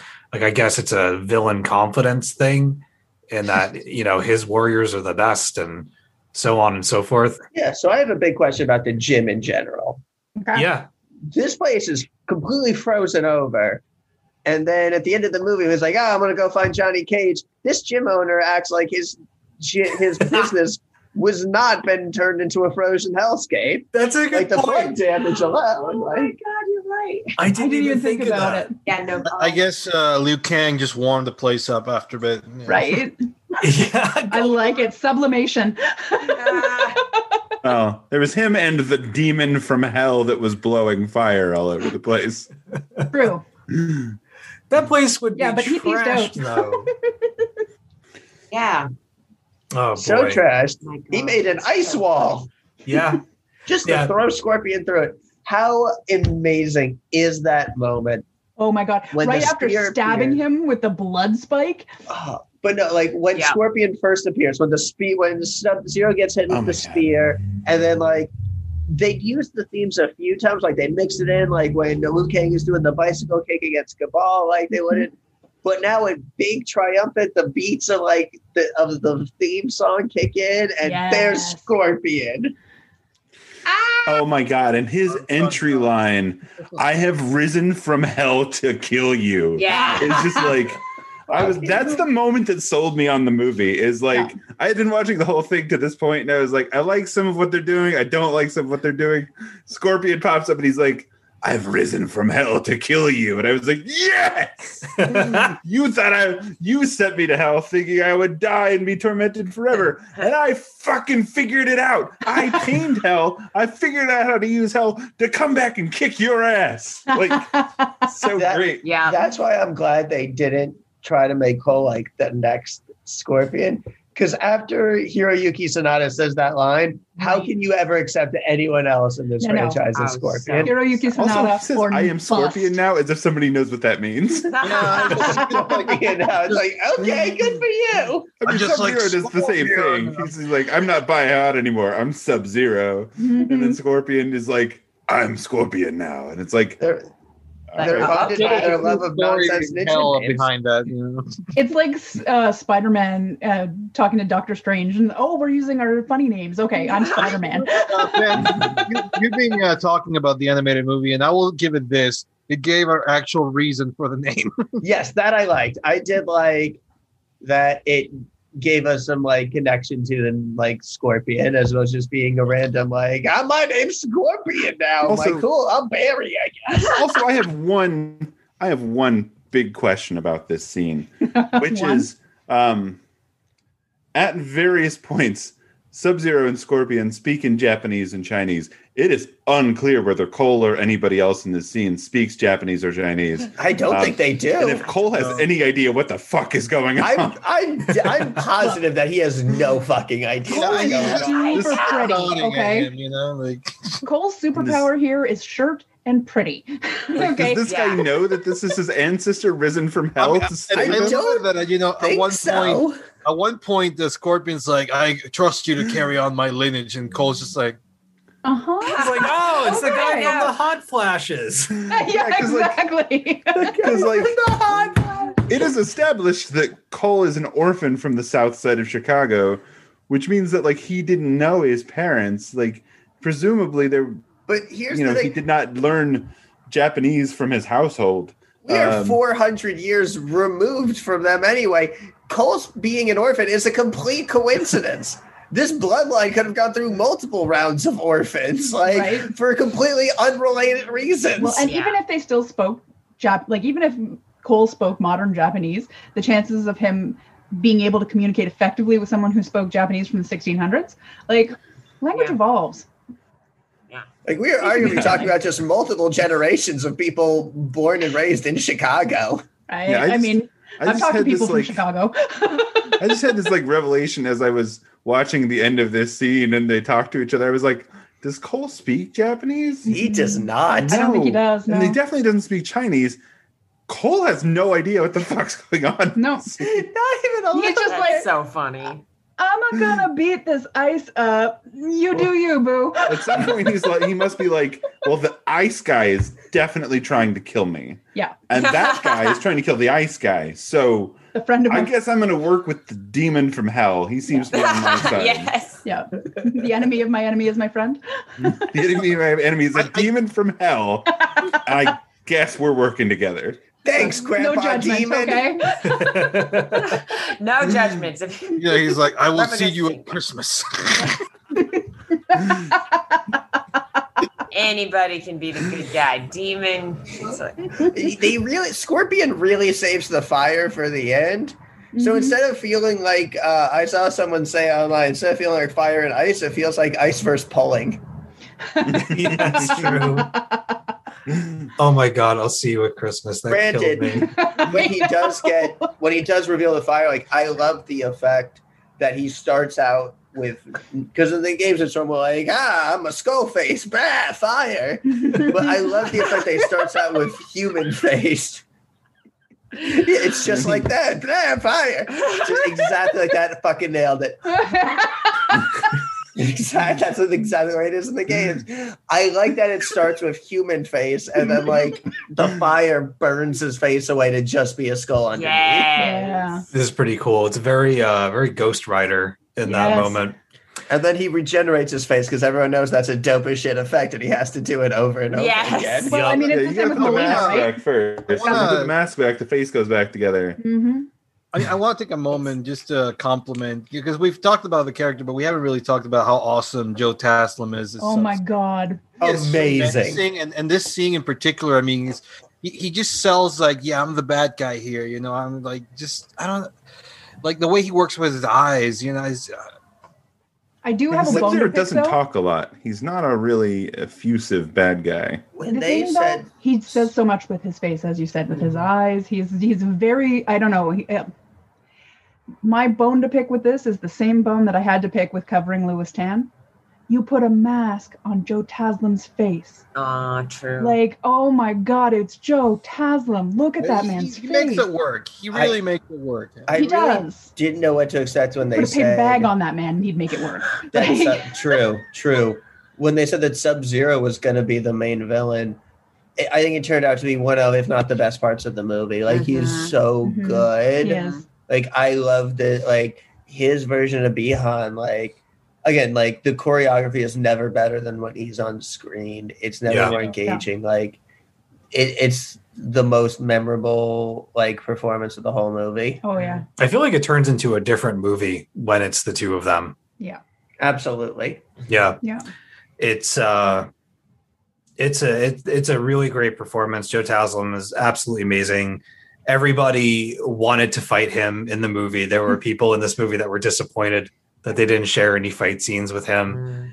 He actually had a PlayStation 4 in his trailer where everybody would go in between shots and play Mortal Kombat. That's fabulous. So I love much. that in an interview he said that he would eat ice cream to stay in character. I love that so much. Amazing. I want every time before like they shot us thing, we just I had to go. Okay, perfect. I want good things for this cast forever and ever. Right? Oh my Absolutely. God. All right, let's wrap this up here. Scorpion breathes his fire on Sub-Zero after Cole and Scorpion team up and defeat him. Raiden and the gang show up. It basically warns them that the battle is not over yet. And Raiden wants the group to find more warriors to fight for their side. Cole is off to Hollywood to find Mr. Johnny Cage. Mm-hmm. And this is when you know that they're banking on that sequel that it looks like we're definitely going to get. Yeah. So because then we also get the new version of that banger. Yep. Mortal Kombat soundtrack. Get the I remix. do just love that it's Citizen Cage. Like that's also like, when was the last time an action movie character was just straight up named for the actor? Right? Just not even pretending. Like I feel like that's the next step in Nicolas Cage's career. Is it like a Hollywood movie, or is it just like a sort of like self-funded, you know? I don't know. It's something that has a poster up in the MMA dojo. Yeah, that doesn't answer the question. All right, so let's go around the room, go around the table, and give our final thoughts on the movie. Do you think the franchise is in good hands at New Line? And would you want to see Simon McQuaid and the writers return for the sequel? Jeremy? Oh boy, you start with me. Look, I have mixed feelings about this movie. I think I've kind of made that clear throughout. All of my mixed feelings revolve around the director and the writers of this movie, because I have no complaints about the cast whatsoever. I think everybody acting in this movie is amazing. Everybody fighting in this movie is very good. The special effects are incredible. Like, they do a great job throughout. Mm-hmm. I have a lot of questions for the director about what sort of research they did on watching fight scenes and other like kung fu movies to like come up with this stuff. Because, like, I mean, Joe Taslim knows what he's doing. Yeah. You could really put him on screen fighting without having to make a whole bunch of Bourne Identity cuts. Like, this should not be a like Paul Greengrass 100 cut action movie. And I think it suffers a little bit from that.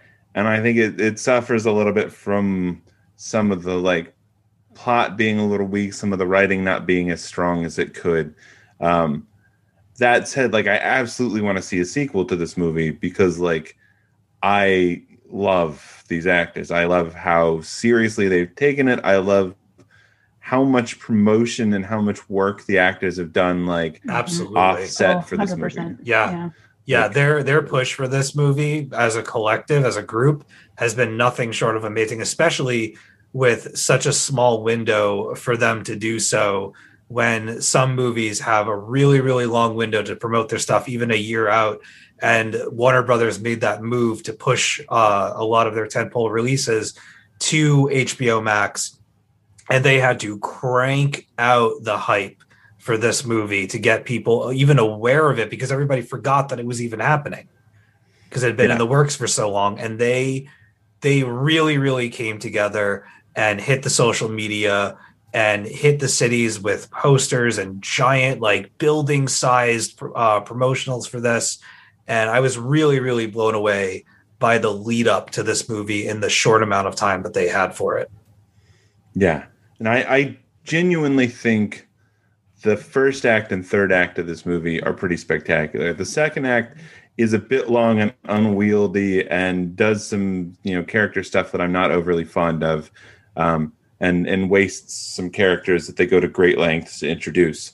So, like, ultimately, this was a thing that, like, in the middle of it, I couldn't have told you where I was going to come down on it. But literally at the point that, like, Scorpion steps out of hell and says that, he has risen from hell to kill Sub-Zero, I was like, yes, yes, this is it. This was it right here. This is what we should have had maybe 2 or 3 more of in the course of the movie, because, like, there's a chunk in the middle there where, like, I mean, Alicia didn't make it to the end. Like, she had a lot of funny things to say at the beginning, but she fell asleep in the middle of this movie, which, like, is not a problem you could possibly have with the original Mortal Kombat movie, because it moves at such a sometimes bizarre clip that, like, yes, it does. You're struggling. Smash cut into each other from one to the next in that movie. Sometimes you're struggling to figure out what's even going on. Yeah. But yeah, there's a lot of, like, the training sequence in this where it relies a little heavily on Kano to be the only real person who's not like a kicked puppy, through that section, is like, it's rough, but, like, ultimately I really like the movie, and, like, I'm hoping that the way that this movie wraps up is a good sign for the second movie, and its ability to, like, just go ahead and jump in and, be fun all the way through. Because I think it certainly has that potential. Is there any character that you particularly want to see in the sequel that we didn't get this time? I would like, Sonya did a great job. Like, she's the only female character who gets any real fight scenes in this movie. Melina's fighting is all special effects. Like, she doesn't really fight. She teleports and then she's gone. And she, does face special effects, which, like, I would like to see. I'd like to see Melina back. I liked I like this actress, Sissy. What's her last name? I will look. Sissy Stringer. Yes, Sissy Stringer. Sissy Stringer. I liked Sissy Stringer. I would have liked to see her get more to do. I definitely would like to see, Katana show up in the next one. I would love to see them do a good Johnny Cage just because he'll be fun. But mostly I would just like to see, a slightly better rounded showing from both the female and the villain side of the next movie. Right on. All right. LA, how about you? What characters would you like to see in the sequel, and what do you think? How do you think New Line is handling the Mortal Kombat property? Are you excited for them to do another one? Oh yeah, no, I definitely want to see a sequel of this. I do want to, like I said, it's not a perfect movie, but what it gets right, it really gets right, and I just think they should double down on that, And I think, for a first-time director, because this is his first movie, I think he did really good, honestly, all things considered. So he could definitely, I think, improve on it if he gets the chance to do that. Writing could have been a little better, like keep that tone of the third act all the way through. That would be great. But in general, I do think, I believe that artists can grow from developing and, expanding on something that they've already made. So I do see potential for that here. So I do think the team in charge could do better if they want to bring new writers or a new director. I guess, depends who they bring. But I like so far what they've done. And I do think, another thing that surprised me is that the budget of this movie is actually really small. It's only like $50 million, which, they definitely made good use of it. For sure. I think if they're going to do a sequel, they need to at least double it, and like really bring it for the tournament and have more characters with more special effects and that kind of thing. As far as what characters I'd love to see, besides Deborah, I'd love to see Katana, and I'd love to see like Noob Saibot bring back, with Sub-Zero and Joe Taslim come back. And I think we're all guaranteed Noob Saibot for any sequels. Joe Taslim's 5-movie contract.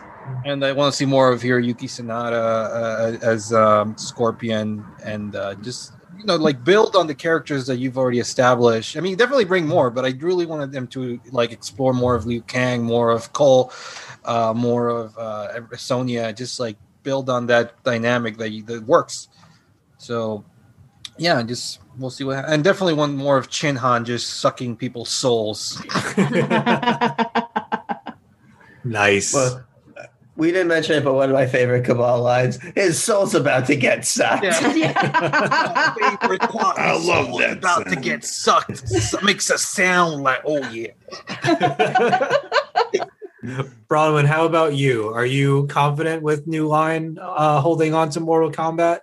Do you want to see Simon McQuaid come back? I wouldn't mind actually seeing Simon McQuaid come back, because I think LA has an excellent point in that there's a lot of room for growth there, growth as an artist and things like that. I think Jeremy also has an excellent point in that I wouldn't mind seeing some changes in the writer's room, maybe. Not maybe perhaps an entire restaff, but maybe some new blood. Yeah. Couldn't hurt. But the casting director for this was so effing brilliant. So whoever was responsible for that, deserves an award. And honestly, the costumes were incredible. The practical effects were incredible. And New Line got a lot right. Ellie made an excellent point with that, where what they got right, they got really, really, really right. And I think one of those things was the feel of it, the heart of it, the spirit of that 95 movie. And what I was looking for in this, was excellent fighting, a great cast, that sense of fun in it, and a good sound, a fun soundtrack. That I wanted that music, because that music was such a big part of the original movie and how much fun I had with it. And I got all of these things. And then there were things that I think that this movie actually did better for me than the 95 movie. Sonya was so much better. So I really loved that. Sure. That was a huge thing for me. So now I'm really looking forward. Yeah, exactly. Thank you. And she didn't only fight the other girl. Yeah. You know, that's a big deal for me. That's something that I always look at with movies like this is, when you have a girl villain and a girl good guy, they always have to fight each other. There's never an option for anybody to fight anybody. No.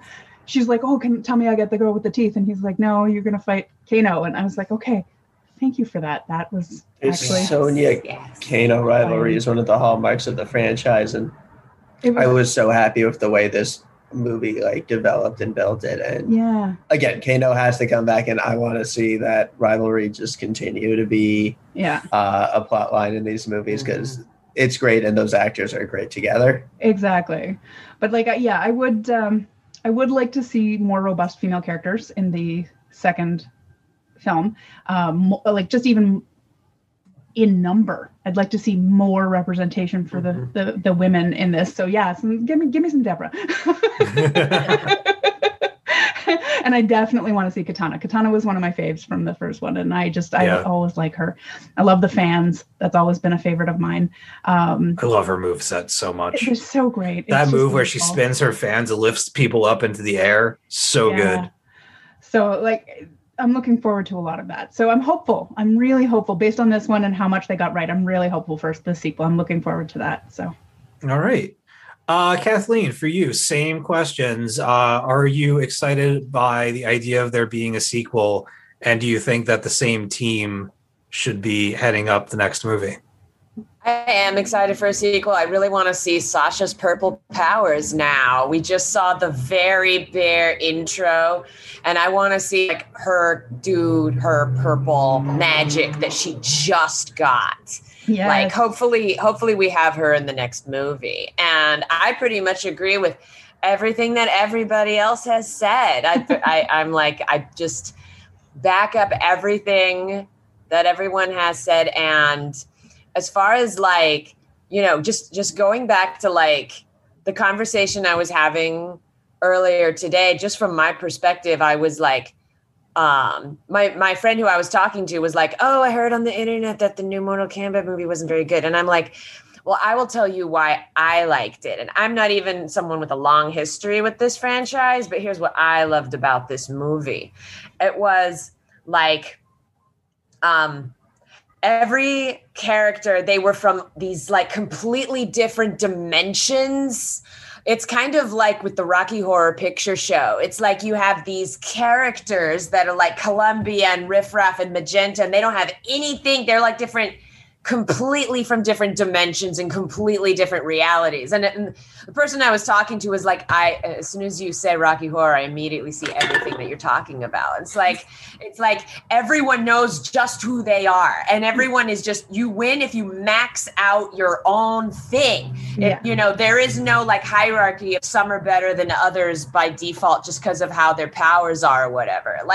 Everyone has their own specific complete power set that if they just develop on their own thing, they're going to be just as good as a storm god or something. That's a good point. I like that. Yeah, that's amazing. And when they were all standing together, I'm like, you guys just look so awesome because you're all just so different and you all just complement each other so well, and you're all just so this completely just unique thing in yourself, and everyone was just so, and it's partly because of how into it the actors all were. It's just I am just so into being and I'm just that's a great message, just be exactly who you are, be 100% who you are. It's a very passionate movie.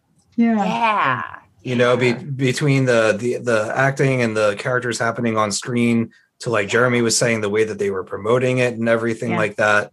There's a real sense of camaraderie and everybody wanting this movie to achieve its goal and to go big and be bigger. And it is it really did perform well. It broke a bunch of records, and it's, one of these movies that is showing that diversity and paying attention to the characters and their lore and casting the right people for the right roles, that it can go a long way. Mm-hmm. And Hollywood needs to pay attention to that and take note and stop being afraid to have your characters actually be the characters. Stop whitewashing shit and just do it, you know? Yes. So, Ben, what where do you stand? What you think this team has a good handle on everything? Yeah, I mean, my big thing would be, I'm kind of into. I feel like what's the writer? Greg Russo has a good handle on the lore and the characters. So again, definitely Kimo, everyone's saying about needing more women characters. I definitely think he's a good person to kind of keep shepherding the story. He definitely seems to have a real good handle on the world and knowing which changes to make and why and when to and make them for the right and making them for the right reasons without really making anything unrecognizable. Simon McCoy, I think deserves a lot of credit because, again, this movie is essentially a Mortal Kombat movie following Annihilation, has been in some stage of development hell for upwards of 20 years. Mm-hmm. Yeah. So Yeah. I think there has to be a lot of credit to the person that finally succeeded in being the person to put the project together and shepherd it and get it over the finish line. And again, I love this movie. I would have no problem like adding it to my annual Mortal Kombat watch of 95. Like it's a hell of a double feature now. We did it today. But way to do it. But yeah, there's a lot of growth to be had, especially with the way fight scenes were directed and edited. And I think it's definitely necessary. Look, and I think it can happen. I mean, I think just taking a look at WB's recent MonsterVerse franchise, I really was not a fan of the 2014 Godzilla reboot. Didn't find much to be a fan of. But those movies they took the criticism, they figured it out, they improved it. And by the time you get to Godzilla vs. Kong, I'm having myself a fun old time and having a blast watching it. So, but yeah, and in terms of New Line, I mean, I think, we've talked about the video game curse for movies. I mean, you're starting to see it be broken by Detective Pikachu, Sonic the Hedgehog. Detective Pikachu was so good. I love Detective Pikachu. It was so good. Amazing. That was a good movie. But making the jump from video game to movie is still one of the most preposterously difficult things for any video game franchise to do. Yeah. And Mortal Kombat has now done it twice. Mm-hmm. Yeah. Like at what point does that become a big part of its history and its place in video games as the video game that proved video game franchise movies could work and did it multiple times? I really hope that Uncharted doesn't turn out to be a wreck. I have my doubts about that movie. I just think it's so unnecessary. Yeah. Yeah. That was already the most cinematic feeling game I ever played. And casting for it is weird. Tom Holland has no confidence in his performance for that movie. I've read some interviews with him and I just oh boy. Anyway, we're not here to talk about Uncharted. Anything else that you want to say, Ben, before I give my thoughts and we start to go through the wrap-ups? I was real pleased as a longtime fan. And again, I'm really, real hopeful we get a whole bunch of sequels and really get to see this series be everything it can be. Yeah. Yeah. I've seen the movie 3 times now. And I have to say, I think I enjoy it more and more with each watch. And it's a lot of fun. I would really like to see the sequels really, really, really dig their heels in and go for that Mortal Kombat wackiness. We've talked a lot about where the series can go and how absolutely ridiculous it gets, especially in the later entries of the game series. I would love to see them bring characters back and there be hellish nightmare versions of people that have died. Go ahead, Ben. And just in terms of characters, I love to see for sequels. Oh yeah, like I said, I'd love to see Liu Kang have to fight Rafe Kung Lao. That'd be a fun way to bring Max back and get more Kung Lao. And just in terms of characters, in addition to obviously everyone's saying with Katana, I would really like to see Shao Kahn, how this franchise will do that. That's kind of kind of the franchise's archetypical big bad.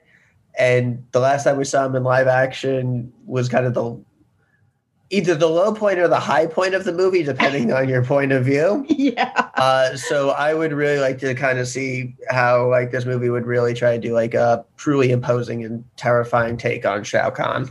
Yeah, for sure. And for me, character-wise, Katana, of course, I would like to see them work Baraka in somehow. Maybe the army that comes along with that. Jade, I think, would be a great character. Cyrax and Sector, I think, would be fun to kind of reintroduce and do something with the two of them. And yeah, I mean, like I said, for everything that I've seen when I was there and the vibe that this movie has with it and the people behind it, everybody is so genuinely proud of what they've done. And they're so energetic about making more of these. And they, you know, supposedly they have a plan. And I would like to see them be able to, you know, iterate on taking the criticisms that they've had for the movies. I know that they are paying attention to a lot of the feedback. I've seen Greg Russo in particular say, you know, we are taking notes and we are making, you know, changes for next time. And I think they made a lot of solid decisions for this first film and didn't overpack it, maybe underdelivered in some regards, but at the end of the day, it is just a fun ride. And for the video game to movie curse being a very, very real thing, they took a property, a beloved property and film from 1995 that people really, really enjoyed, and they did it again in a fresh way with cool effects and stuck to the practical effects, which I think was a really, really smart move for them, you know, and just a lot of wise decisions being made to reintroduce this property. And I hope that they get to make a lot more of these movies, because I think when all is said and done, it will be a really fun marathon to have. Oh yeah. And you know, the more ridiculous, the better, in my opinion. Yeah. So, all right, that's going to do it for the Mortal Kombat 2021 film. Wow. All right. So we've been at this for a long time. We're going to go around the room. Jeremy, tell me, where can people get in touch with you, and please pimp any kind of upcoming projects that you have before we get out of here. Yes. So you can find me online on Twitter and Instagram at jrome58. That's the best place to reach me. I do have a website, which is jeremywhitley.com. It's not a great place to reach me, but it's good to look at some of the stuff I've done. And obviously, you can listen to Ben and my podcast, Progressively Horrified, which we do with our friend and collaborator, Emily Martin, and a number of guests and friends and all sorts of stuff where we talk about progressive politics and scary movies, which is a lot of fun and is a lot like what we've done here tonight. We make jokes and we talk about ways that movies are good, ways that movies could be better. So that's great. We've got a bunch of episodes of that up now.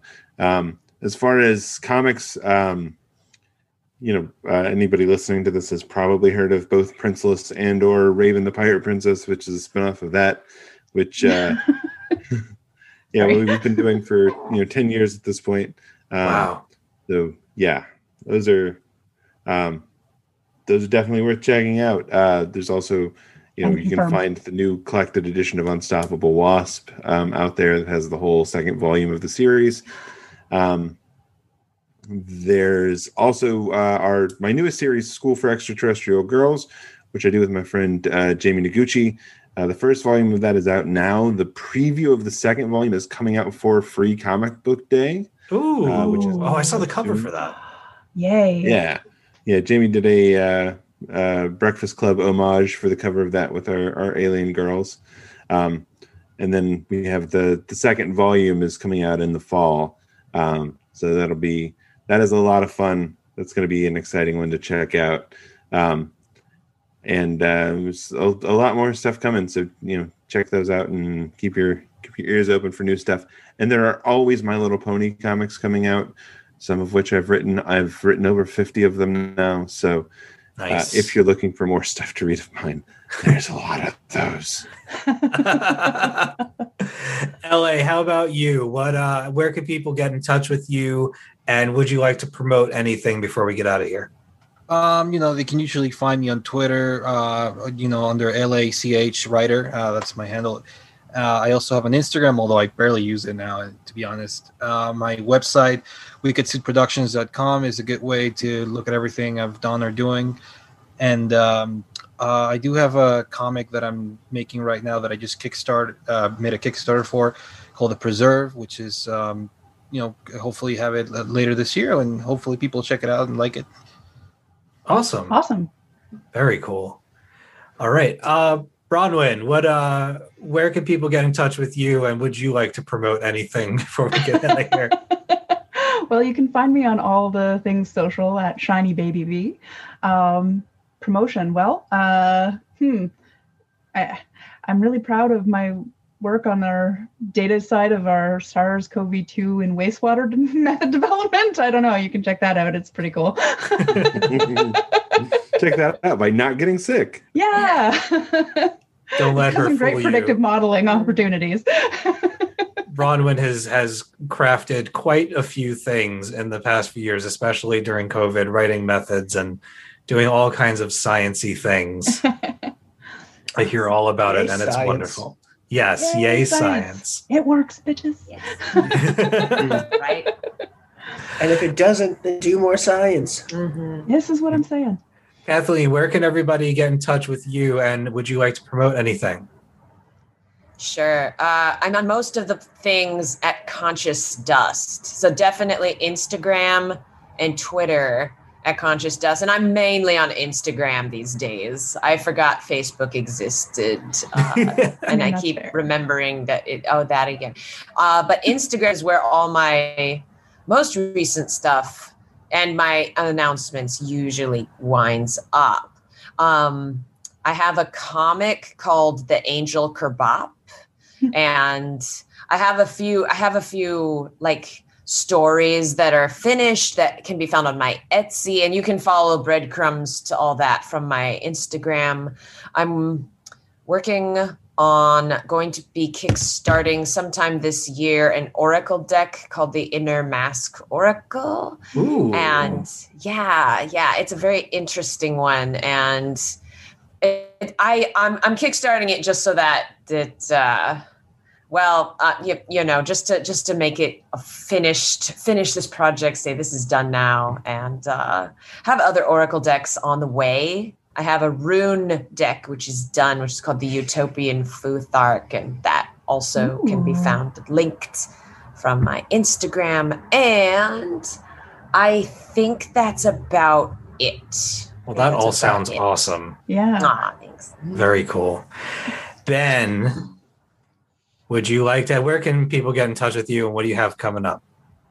So you can find me mostly on Twitter at Ben the Con, Renegade Rule, a queer esports action comedy published by Dark Horse Comics, co-written by myself and Rachel Silverstein with art by Sam Beck, is out in comic stores May 26th and bookstores everywhere June 8th.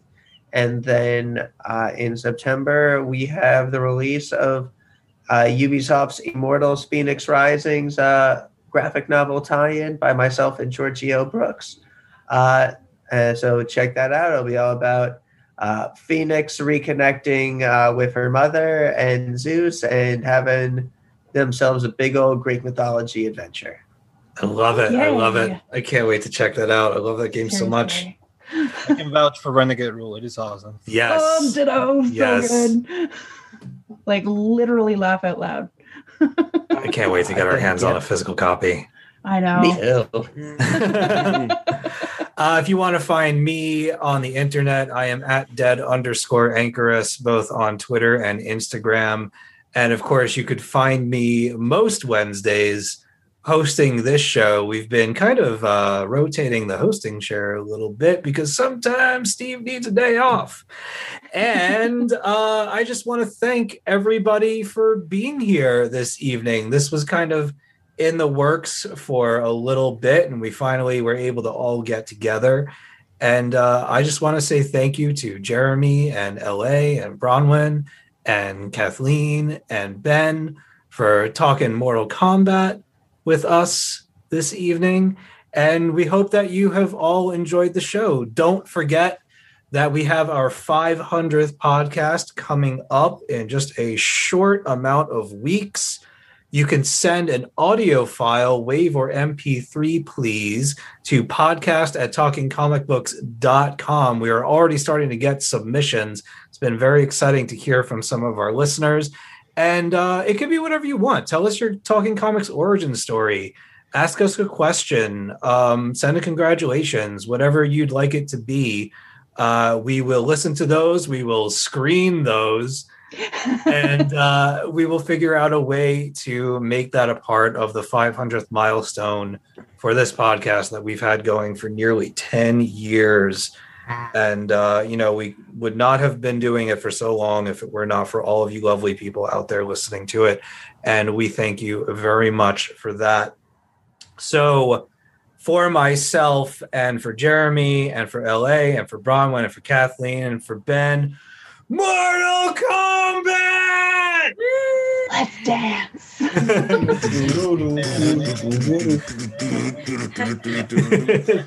Thank you so much for joining us, everybody. You. And until next time on the Talking Comics podcast, to be continued with a K. Oh. Is it backwards? Is it backwards? It's definitely backwards. Definitely.